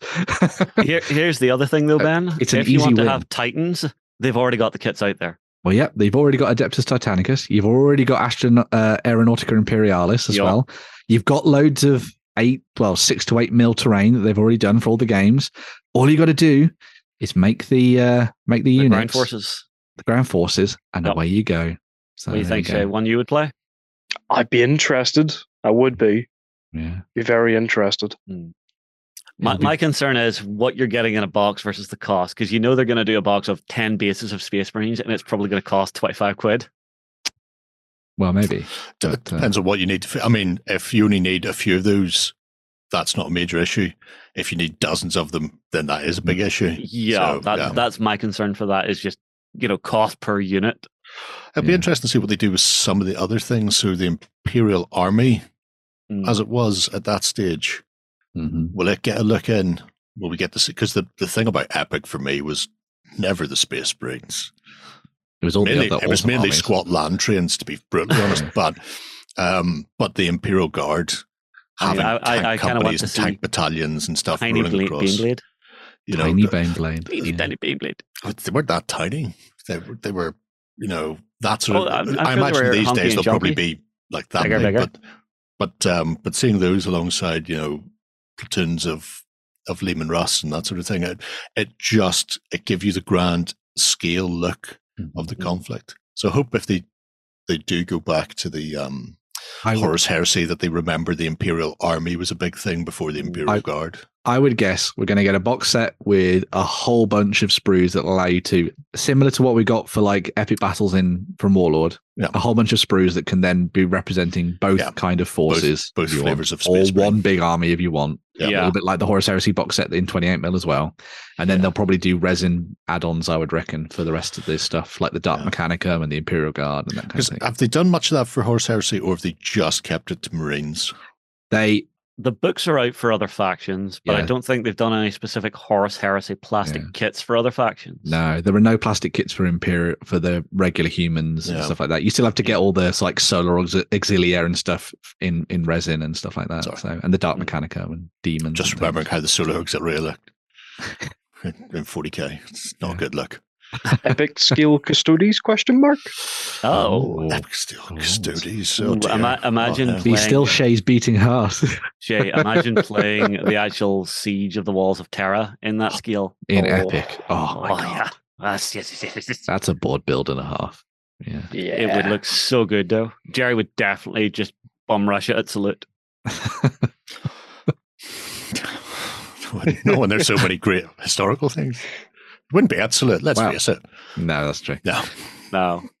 Well, moving on from Games Workshop stuff, we've got a couple of fun little things just to make Jerry's heart skip a beat. God bless you and all who sail in you. So we start with something.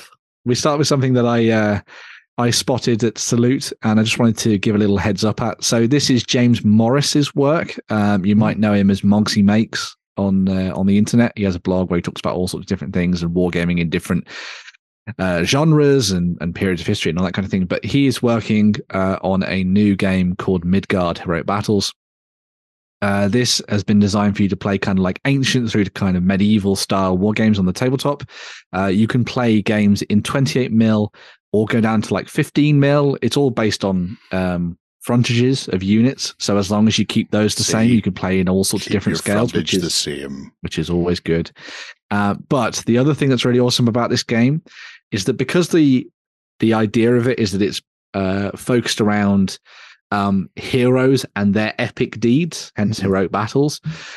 You can take this down the fantasy route if you want. Like, for example, the big fantasy game that they played out at Salute was the battle between the Azir and the Vanir and stuff against the ice trolls, so the Jotnar and stuff. So you had like Thor and Freya and Odin battling at the foot of the Rainbow Bridge and that kind of thing, which was really cool. But you can also take it into the realms of just pure historics if you want.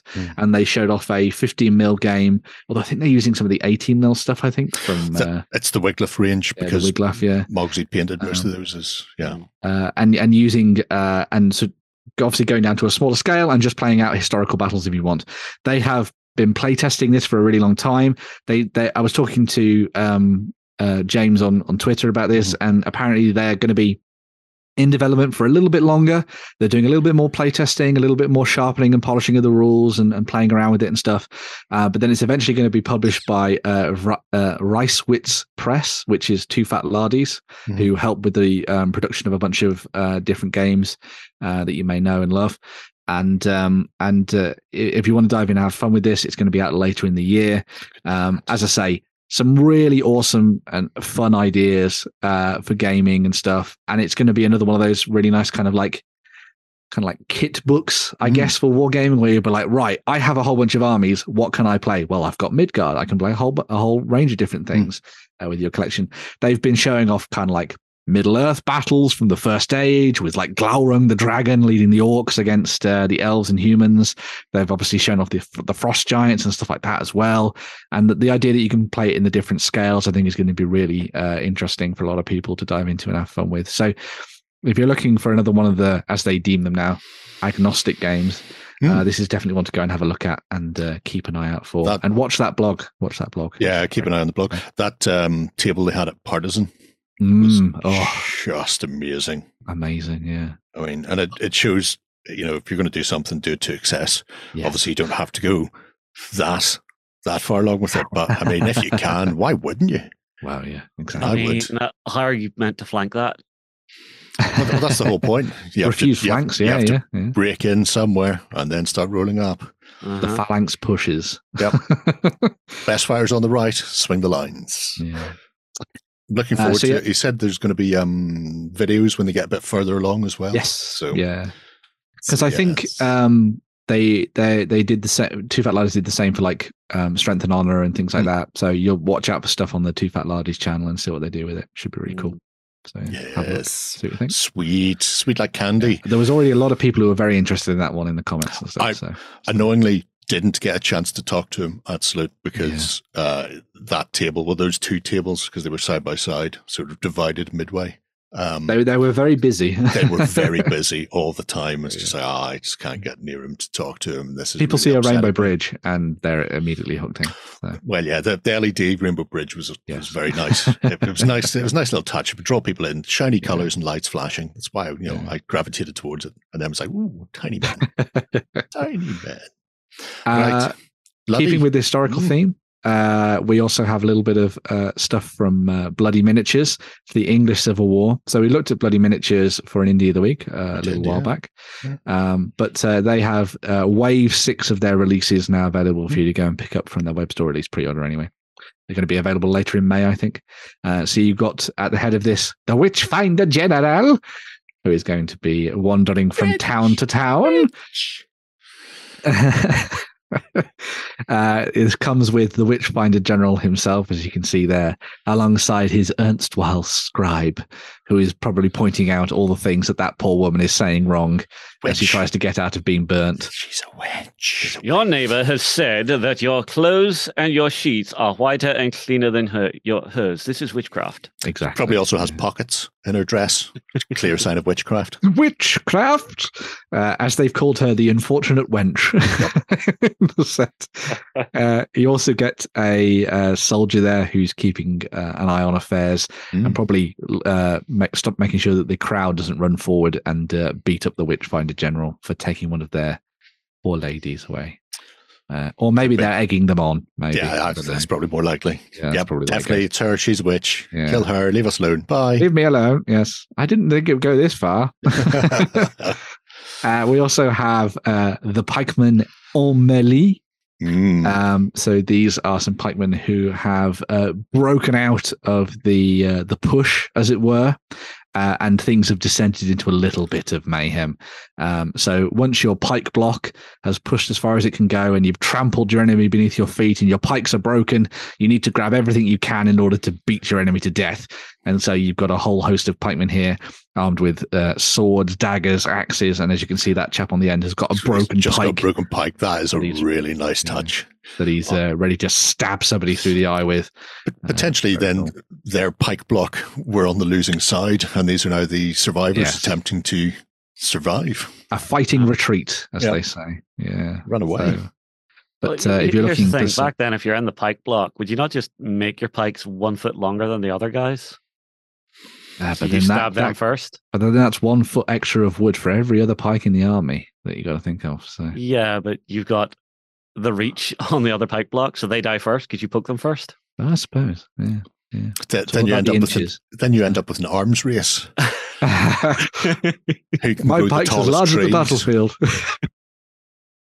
That's where you ended up with the Macedonians. Ended up with their ridiculously long pikes, the Sarissa, because they had to butt multiple pieces together to get the extended range. But then you have a problem with weight. Yeah, it'll just be like tickling the enemy when it goes in front of their face, rather than having any force. It reminds me of an old Chinese weapon I saw where it was a pike head, but it actually had like a 90-degree turn and then another blade coming out. So as you were bringing it down, you could actually hook it down into someone. Oh, yeah, that makes sense. Yeah. But then people just buy guns and shoot you while you're walking towards them with their very heavy pikes. The guns are on either side. A more elegant weapon from a more civilized age. Generally, the pikes were there to defend the musketeers whenever they were reloading anyway. So. You've then got the Continental Mercenaries. So if you want to go over the channel fight it out over there, or maybe you have enough money as either a royalist or a parliamentarian to hire some of these Continental fellows, they can come over and bring their pizzazz to fight alongside you in your wars. They're grizzled, battle-hardened, and grim, and definitely well-trained and armed with these guys go, I need money, I'm okay with murder, let's go. I think that seems to be the key word of most of this period. I have money and I like killing things. Or I need money and I'm okay with killing. So murder it is. Yeah, true. And then capping things off, we also have the Ragged Trained Band. Maybe you have been on campaign for a little while, or more than a little while. These are the kind of soldiers that you end up with. They've stolen kit from other people. Their clothes have got holes in them, and their holes have got holes in them as well. And they're fighting with strange weapons that they've maybe nicked from a manor house that they were burning down 2 weeks ago. This is your band of either veterans or the worst soldiers in your army, whichever way you want to go, really. Well, they've got matchlocks, so matchlocks, yes. They must be, well, they are a trained band. They're not going to be your complete dungers. They're just your hardened core, your elites right in there. I don't know what they do to the enemy, but they scare the hell out of me. I like to think of them as kind of like Sharp's band, but in the English Civil War. English Civil War, yeah. Which I think is a really cool way to go with these, especially if you're going to be diving into like a skirmish game or something like that. The standing brace is an interesting component to these. Yes. For the rifle. So instead of just holding it up, regular rifle, you actually have a stick in front. A little stick. You're leaning on. Yeah, that was standard fare for this weapon. Yeah. I didn't know until earlier this week that Napoleonic riflemen, when they were sort of skirmishing around, a lot of them would lie on their back and they put their rifle between their legs in kind of like a crossed situation. Brace it on their crossed feet. Yeah. And that was the way that they'd shoot people from sort of longer range, because it was just a lot easier than having to shoulder your rifle or rest it on something. More stable, and also presents a much smaller target for counter battery, so to speak. Yeah, very cool. Yeah, the riflemen were a bit wacky. Some stunning stuff there from Bloody Miniatures for you to and get your kick. Have you ordered any ECW stuff off them yet? We just need to find a game, don't we? Yeah, I was looking at the I was looking at the English Civil War stuff myself, and then I realised that I hadn't painted any of the Arthurians that are sitting in a pile. Right. You say it like so it's a bad thing. There's someone from Salute that made me sad. She didn't get to Bacchus. Oh, no. I know. Poor no Shay. ACW. Well, I need my American Civil War, damn it. It will be coming. We will get your ACW. We will get your game. So yeah. Well, you know, it might. See how lucky you are, really, I suppose that one is, isn't it? But anyway, there's a cherry to put on the news cake that I've bought for you this week. So what do you think of this? Yeah. What do I think of this? I think I love you. I think of this. That is what I think of this.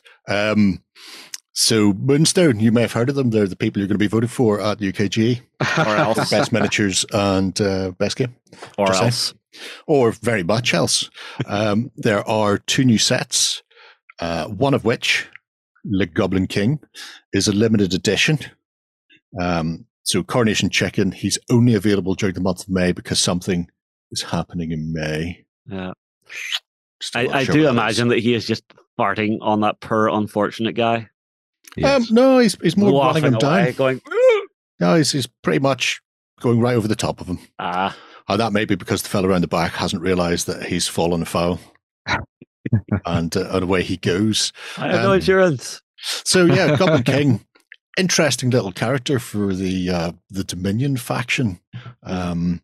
He has some interesting little abilities. Moonstone obviously is all around the synergies that you can build within the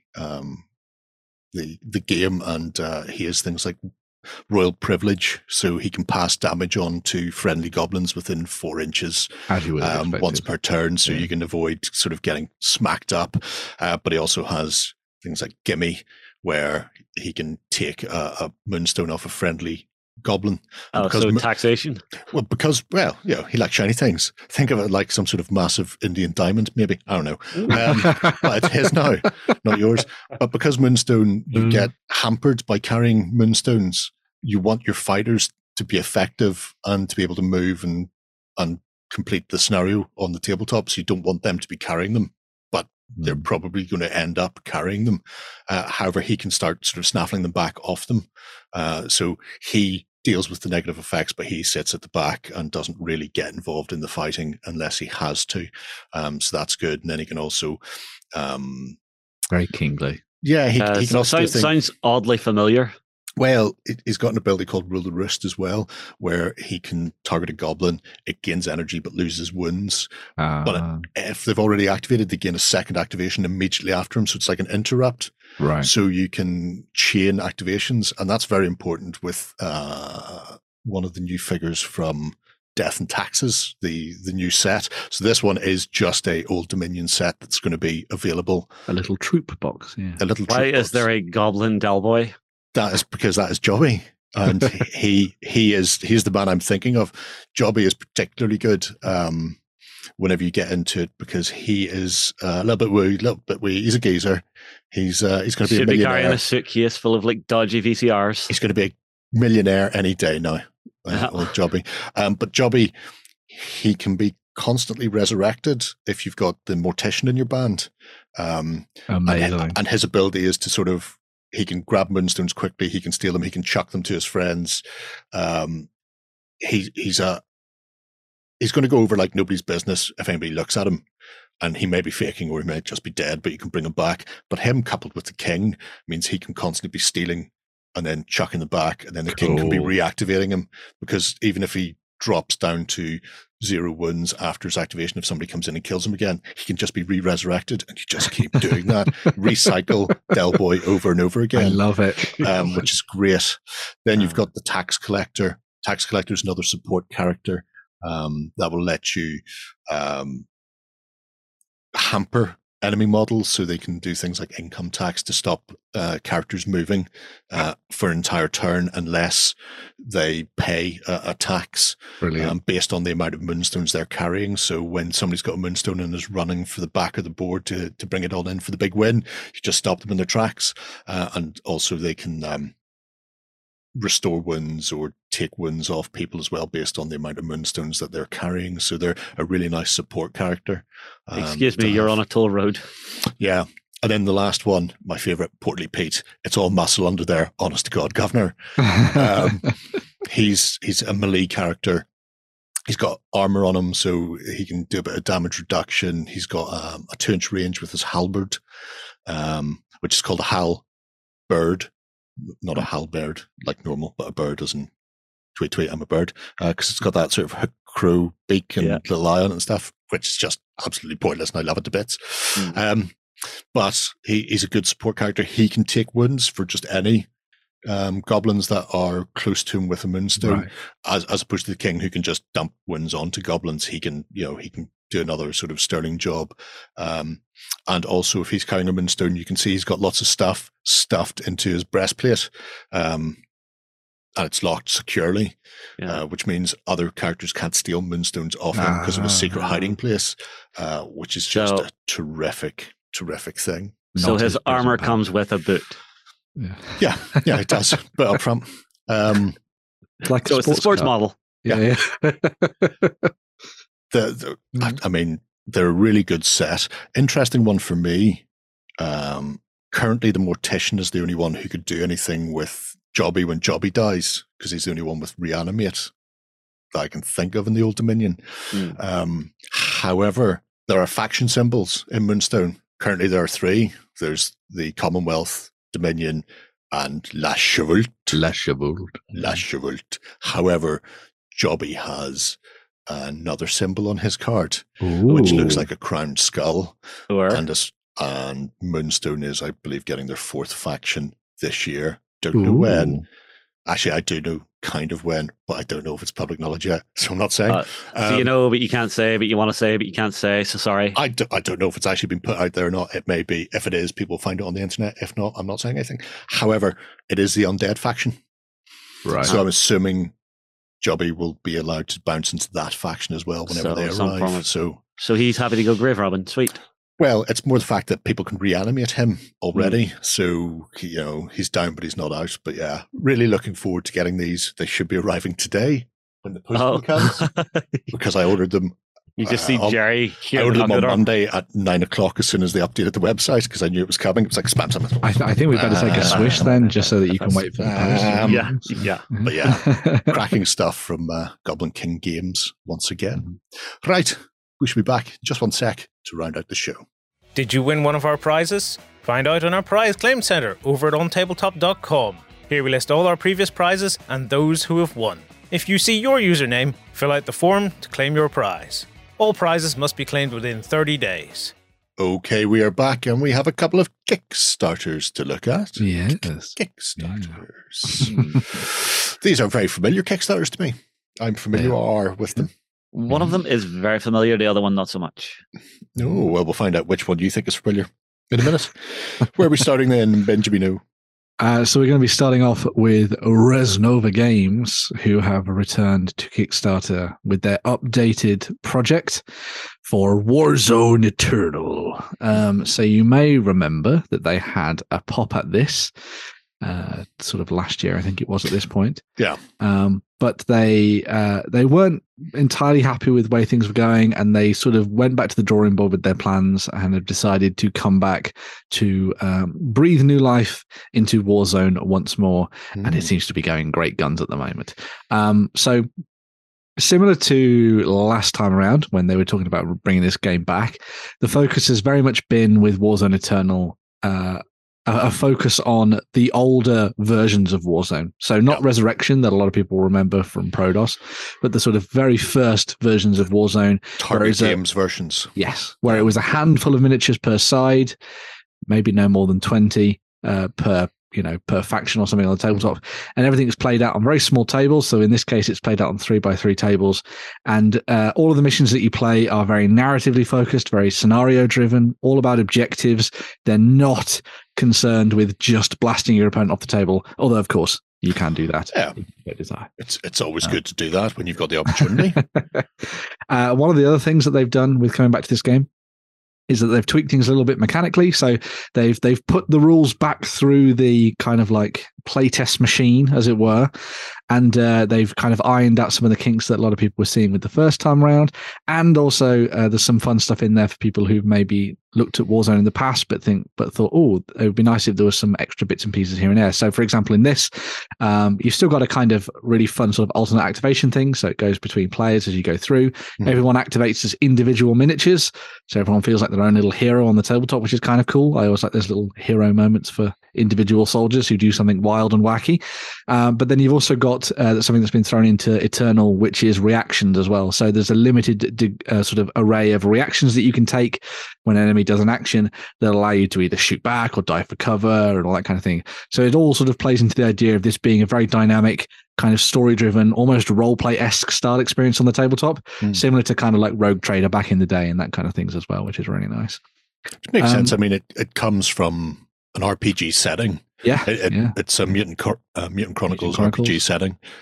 So it's nice to see them pushing back into the more narrative focus and the small scale focus, because I started playing Warzone midway through Target Games, so it was before they released the box set with the plastic Bauhaus and Imperials. Right. And at that stage, they started to push into more squad-based things. So you had like every squad leader would activate all the members of his unit, and that would be sort of 40, 50, 60 models aside with walkers and whatever else happened to be kicking around. But the previous editions were smaller. Yeah. It was always good to see them. Yeah. One of the other things they've done with this campaign as well, and you can see it when you actually start to look at some of the starter boxes that are coming out for each of the different factions. There's now 7 of them that have been covered, so it's a lot of big names that a lot of people will know. One of the awesome ones that they added in is they've actually got a Brotherhood set in the mix now as well. So if you want to play as the bad guys, I mean, the whole thing about the setting, if people are unaware of the setting of Warzone, humanity started populating the planets in our solar system. And then mega corporations kind of ruled them. So you had Capital would obviously be very American based, but if you think like it's American companies that had gone out and landed on a specific planet. So you had these by Elon Musk. Mishimura and people like that. They pushed further and further out, and planets sort of built up. And then they got out past Pluto and discovered some artifacts that essentially unleashed some sort of evil, necromantic, tyrannical alien undeadness upon the world. At that point, you can sort of hard cut to technological development. So you've still got the interfighting of the various factions, but you've also got this sort of external threat to deal with. And also it means that technology is sort of focused at that point. So the fact that it didn't have them the first time round, I think, was not only a shame, but kind of a misstep on that one. So it's great that they've put them back in. Yeah. There's Cybertronic. Scumbags. There's my favorite. Cybertronic. Yeah. I hear Jerry say scumbags, and it's just my favorite. It's just like, yeah, that sounds about right. I used to collect Imperials. They were my fashion from trenchers and blood brays, and beating people up with spades. And the crazy Scots peoples. The Wolvers. Oh yeah, I love them. I got some of them. So one of the things that they actually came back to change with the miniatures this time around is the initial set of miniatures that they did for the last campaign were modular, but they were all very samey sculpts. So you could put them together and the arms were separate from the legs and all that kind of thing, but they all essentially came looking a little bit kind of like action men kind of thing. So what they've done this time around is there's been a little bit of a sort of a switch in so much as all of the miniatures are now single pose, but they're more dynamic. So you have an entire squad of individual looking troops in your force box, which means that you're losing the modularity, but you're getting one piece miniatures that you simply stick into the base, and each of them works and feels like an individual. So you're getting some good stuff there in terms of detail and that kind of thing. Anything that they didn't anything that they didn't change wholly, they've gone back and just added more detail to the sculpts. So some of the stuff for a couple of the different factions was simply just iterated on. So may have had some kind of like the kind of zombies and that kind of thing that have been given more gribbly bits and all that kind of stuff, which is always nice to see. The other thing that's really fun about this now, this time around, is that as they go through their stretch goals, they're going to be adding specialist and elite units to each of the different factions. So you saw some of them as we went through there. So we saw like Marines and stuff for capital and that kind of thing. So as they go through, specialists will then be bolted onto the different factions. So when you get faction sets, you'll be able to get those as well at the same time. They've also tweaked a little bit in terms of the costings as well. So you can either go for the rulebook if you already have loads of the Warzone miniatures from past editions. I know a lot of people who have a lot of stuff from the likes of Prince August and that kind of thing. So you want to dive in and pick up those. You can still get them. Then you could just pick up the book and play the game. But if you wanted to get just a faction box, you can, or you can go all in and you can get like faction boxes and a book, or all the faction boxes, or a back faction box, the rules and all the tokens and all that kind of thing as well. So send me everything. Can I still use the big Mishima Stompy robot that we have kicking about in here? Technically, there's no reason why you can't. So yeah, on a 3 foot by 3 foot table though. It's well, yes, of course that would be a little bit weird, I suppose, but you could do it. But if I had that and nothing but that, you'd probably have to come up with rules for it, because didn't that come from? Yeah, so that would have been the sort of vehicles stuff, that was during the Resurrection era. Yeah. I don't think that existed in previous iterations. Yeah, so you'd have to make up some stuff for it, but there's no reason why you couldn't use some of the older, troops and all that kind of thing, characters and stuff as well. Yeah, I mean, there are some things I absolutely adore about this game. The world, the art, the miniatures design, absolutely adore. My only problem is the problem I always have is it's a D20 game. I don't like D20 war games. I love D20s. Oh no, I love D20s, but not D20 war games. The mathematics are too spiky. So I can come up too many different faces. Yeah. Sorry, Frostgrave in Infinity. It just doesn't jive with me. It depends on how the mechanics are baked in. Because with something like Infinity, it's just like a slightly bigger D6. Yeah, but it's all of the different layers of like modifier after modifier after modifier. All the modifiers are always in threes, generally. Threes or sixes, and a 3 on a 20-sided is like 7-sided-ish, just under 7-sided, so it's just a bit more variable. So as long as it's not straight all or nothings. Yeah. Well, the interesting thing, if you want to look at the rules, is that the sort of earliest version, I suppose the latest version of the rulebook, actually, which is still early, I guess, is available for you to go and have a look at. So if you want to go and check out the PDF and have a read of the rules, play some games with the models that you already have in your collection, you can obviously do that, and then you can dive in and have some fun with it. So. Keep your eye out as well, because Brian's been doing some sort of live streams and bits and bobs as well. Yeah, he does YouTube videos and all sorts of different things. So he's a great guy, is Brian. So, he is. One of my favorites from the industry. Every time I see him at an event, instant hug. It's some good stuff with Dark Age and stuff. That game, which is really cool. No, see that guy. It's nice to see it funded and see where they're going to push on. Yes. And obviously, just get the Brotherhood out of my face. I love the Brotherhood. Just Bauhaus. Give me that yummy Cybertronic. Boo Bauhaus. Boo, I say. Boo me. That's because my friend ran Bauhaus and he would always beat me. So, yeah. Did you just get a load of Lancers on Raptors and just charge and stick your face? I could just never get anything through his armor. It was really that's annoying. also good. Is there any of the factions that jump out for you, Shay? It's a Blitzer. I've never heard of this. Never heard of it. The best way I can introduce you to it then, Shay, is via the medium of the film starring Hellboy. There's a Mutant Chronicles film. Just go watch that. You'll thank me for it later on. I think I have it on DVD at home. I can lend it to you. Oh, amazing. You will not regret it. You think I have a DVD player? I also have a DVD player I can lend you. Yeah, old man. It's like vinyl, Shay, isn't it? It's like vinyl. No, honestly, it's one of those things. I have my old DVD collection with some of my old favorite movies from when I was younger and a player. Makes sense. Yeah, I mean, hang on. Have you never walked through like a Sainsbury's or something and just find like an old Walkman? It's just like, what? I have an old Walkman for playing tapes. So yeah. I even have a pencil that sits. I meant a CD Walkman. No, this is the old man. I have an old all gone completely off book. Anyway, Watch me on Chronicles, Shay. It's amazing. And Warzone. Yeah, Diesel Punk is I think how they put it. Or I do like Diesel Punk. Or fantasy sci-fi, sort of like a hard sci-fi. It's a future that could exist if alien necromancy was a thing. And I mean, why wouldn't it be? It's a future where guns exist, but people still use swords. That's why. They have found necrotic viruses in Antarctica now, which they've managed to bring back to life. Well, that's great news. Scientists need you. You need to stop scientists. Nah, they're fine. Saying. 27 days left on Warzone Eternal. So if you want to get in there, go and join Crispin in the chat. I know he's already introduced himself to Brian via the medium of the live streams.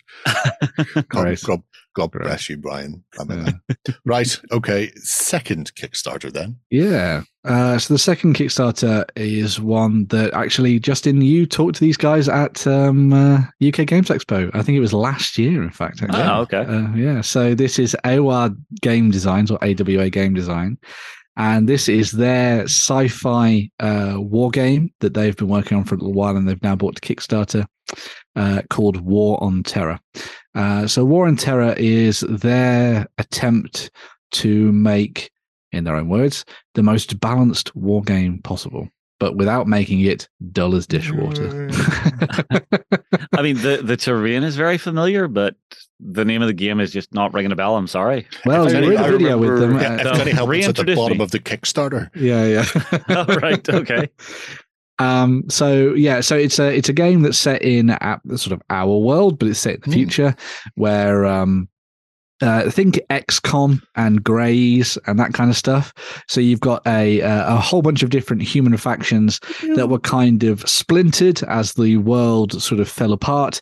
And then when aliens came and sort of arrived on the planet, all of those kind of disparate parts were brought back together. I absolutely love this. All of this is gameplay footage, by the way. This is how it actually plays. Yeah. All of the sort of human factions were brought back together to fight under one banner to take on the Greys, but then obviously there are different factions and everything else in between. I seen the tank, now I remember. The game actually, well, you'd think the game just has the two factions, but they've actually been working on a whole host of different ones, and there are 5 of them now for you to choose from that have been built and designed for their world. One of the nice things about diving into this game and getting your hands on the starter set for it is that you can get a box that gives you all of the governments you need to start, including the rules, but then you choose the 2 armies that you want to have in your starter box. So if you are particularly drawn to the Greys, or you're particularly drawn to one of the other factions that's coming out, you can go for one of those. As you can see, there's loads of different factions and sub-factions within them as well. They have done a lot of work on the lore for this game. It is quite phenomenal. My favorite, just as a complete aside before we get anywhere, there we are there, the darkness. And the darkness on the website, everything's redacted except it goes, their armor is gloss black, and any identifying unit markings are very small and in matte black on the gloss black armor. Yes. Apart from that, you don't know what's going on with these people. The light has to hit them just. Yeah, there was a good interview with them where they were asking whether or not the Darkness were inspired by the band The Darkness, and it's like, well, clearly we now need to have a special character called Justin Hawkins in there. Yeah. So rocking out. The actual game itself is run using polyhedral dice, so you use the whole suite of different dice for doing things, and they've tried to make it as kind of dynamic and sort of reactive as possible. So it sort of plays in a way, in similar ways like a lot of those modern games do, where you kind of you don't necessarily do the standard turn by turn thing where you have one player doing everything and then someone else and that kind of thing, which is quite nice to see. They've also done a really nice thing in terms of the way that units are designed. So a unit can be one model, or it can be, a bunch of 20 that are fighting together. But however you play the game, they all act the same way, you know what I mean? So they've done some really interesting things with that, so that you can play around with very, very large armies or very, very small ones. And it works on a skirmish level all the way up to being, big games full of vehicles and tanks and rockets and all that kind of stuff as well. One of the other things they were talking about in an interview was that they kind of have played around with some kind of real world ideas for warfare. So one of the designers used to be in the military, and he was saying he never got why you do hit, wound, armor save.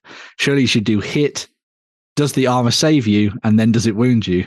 And so they've switched that around so that now you've got something that makes a little bit more sense. Because he was talking about the fact that a helmet that a soldier wears, because of the air pocket that's inside the helmet, sometimes a bullet will enter the helmet and then be curved around by that and go out the other side, if you're very lucky, of course. Yeah. So they've played around with some interesting concepts there to try and make it feel a little bit more real world and that kind of stuff as well. Including things like the environmental effects of where you happen to be playing out your battles as well. And one of the things they've said is that, while the mechanics are very balanced, so everybody feels like you're on an even playing field, there are loads of different ways for you to kind of modular in a modular fashion, kind of add and build on the game in different ways. So you've got all these different objectives that you can draw each turn, which will be very different and that kind of thing. You've got the weather deck, which is going to totally change how games play. Like, for example, they were playing a game once and there was just like a big alien lightning storm that basically fried a bunch of his units, and they were like, wow, that was kind of awesome. And that's kind of put things on an interesting footing. You've now got to suddenly fight to try and take control of the game again. Now you've lost a bunch of your models and that kind of stuff as well. So they've really tried to play around with the narrative and the storytelling element of it at the same time, which is really nice. On the miniatures front, they're going down the resin route at the moment. And one of the nice things they've done with the miniatures, especially for the human factions, is that they wanted to go down the route of trying to make the models fun to paint, but without them being massively detailed, if you know what I mean. So a lot of the soldiers will be in big plate armor with big masks that are very kind of like broad surfaces and things like that. And so the idea is that you could get your entire faction painted up very, very quickly, and then you start, as you can see some of them there, and then you start to make them feel more unique by adding on the markings and all the things that they've been working on in the background and the narrative and stuff. So it's, again, going down that sort of XCOM-y route if you were looking to kind of have like a parallel with another game and stuff. And the same goes for the Greys as well. They're interesting, looking aliens that will be very familiar with, but they've been done in such a fashion that they, are very quick and easy to paint up and use in your games, which is really cool. Yeah, I will say you do get an absolute monstrous amount in your base pledge. Yep. Something I've been wondering about recently is that a trap that a lot of companies are falling into these days? They feel they have to put way too much in. Well, I don't think there's way too much in it. I mean, the base box is. I'm going to have to scroll all the way up. But the base box is 2 factions plus the book plus all the goblins and bits and bobs. So, I mean, a faction that's a tank and 16 or 18 figures. Yeah. That's 18 figures and the little floaty droid thing. Yeah. It's not a huge amount. The other thing they said with this campaign is that they never wanted to put anything in a pledge and then hide anything behind a stretch goal banner. So, because it always felt like you were, in their words, getting less of a game with stretch goals. So what they've done is they've decided that they're going to go light on that kind of thing. And so anything so everything is based around the pledges, and everything you see on that is what you're going to get.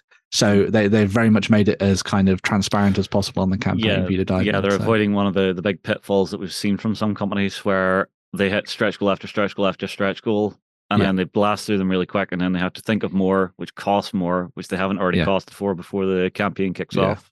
Yeah, this is set add-ons. Yeah, so it's add-ons that already exist that you can just buy. Yeah, I like that, and I agree with that. I love the big game hunter. He's nice. Really satisfying. He's got a very big bubbly face on him, which is good. You can just spray that yellow, couple of black dashes down and one curve, and away you go. Yeah. What? No little red dot in the middle. Yeah. No problem. So as I say, they're a very new company. They've been spending the last 2 years, kind of getting their name out there with a lot of people. They've done a couple of videos, including with ourselves, even though. The interesting thing is they were saying that everything is good to go.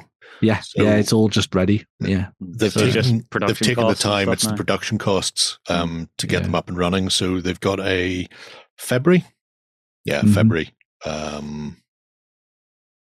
Estimated delivery December. Yeah, no, February. Oh, right. Sorry, I was saying it's December for the book. Right. But everything has been worked out with manufacturers in the UK. Yeah, so they're hoping, it's all homegrown for us. And because they already have everything ready to go, files are already, everything's designed, games designed. There's nothing that needs to be, after we finish this and we get your money, we're going to spend another 6 months tweaking the gameplay or any of that nonsense. It's just as soon as they can get the slots booked in to start manufacturing, it'll be ready. So therefore, they're hoping. They've given themselves a year, but they're hoping it'll be much, much sooner than that. Essentially, they should be able to push the button as soon as the funds come through. So it'll be interesting to see with UK production if it does follow through. I remember there was it Drop Fleet Commander? They were doing UK production. I think there was a part of it that fell down. It was all the maps became incredibly expensive after the campaign. Yeah, you can see there's no mats in this. Oh, I know that. But it'll just be interesting to see how it it changes instead of being something that's produced over in China and then shipped over here versus being produced here and not having the shipping weight. Yeah, well, yeah. It'll be interesting to see how it all comes. Yeah, time will tell. Their website, The War on Terror, is worth going if you want to see more of their stuff. It's jam-packed with stuff. And things like the rules and the forum are fairly updated regularly. People on the ball with that. So the rules will also be free online forever. So that's something to bear in mind with this. Yeah, so if you do have some miniatures lying around, you could always give that a go. So yeah, if you're after things like shiny hardback books and stuff like that, then yeah, you need to chase down the physical one. But the most fascinating thing for me, I think, will be how the game scales without bogging down, because the rules don't change.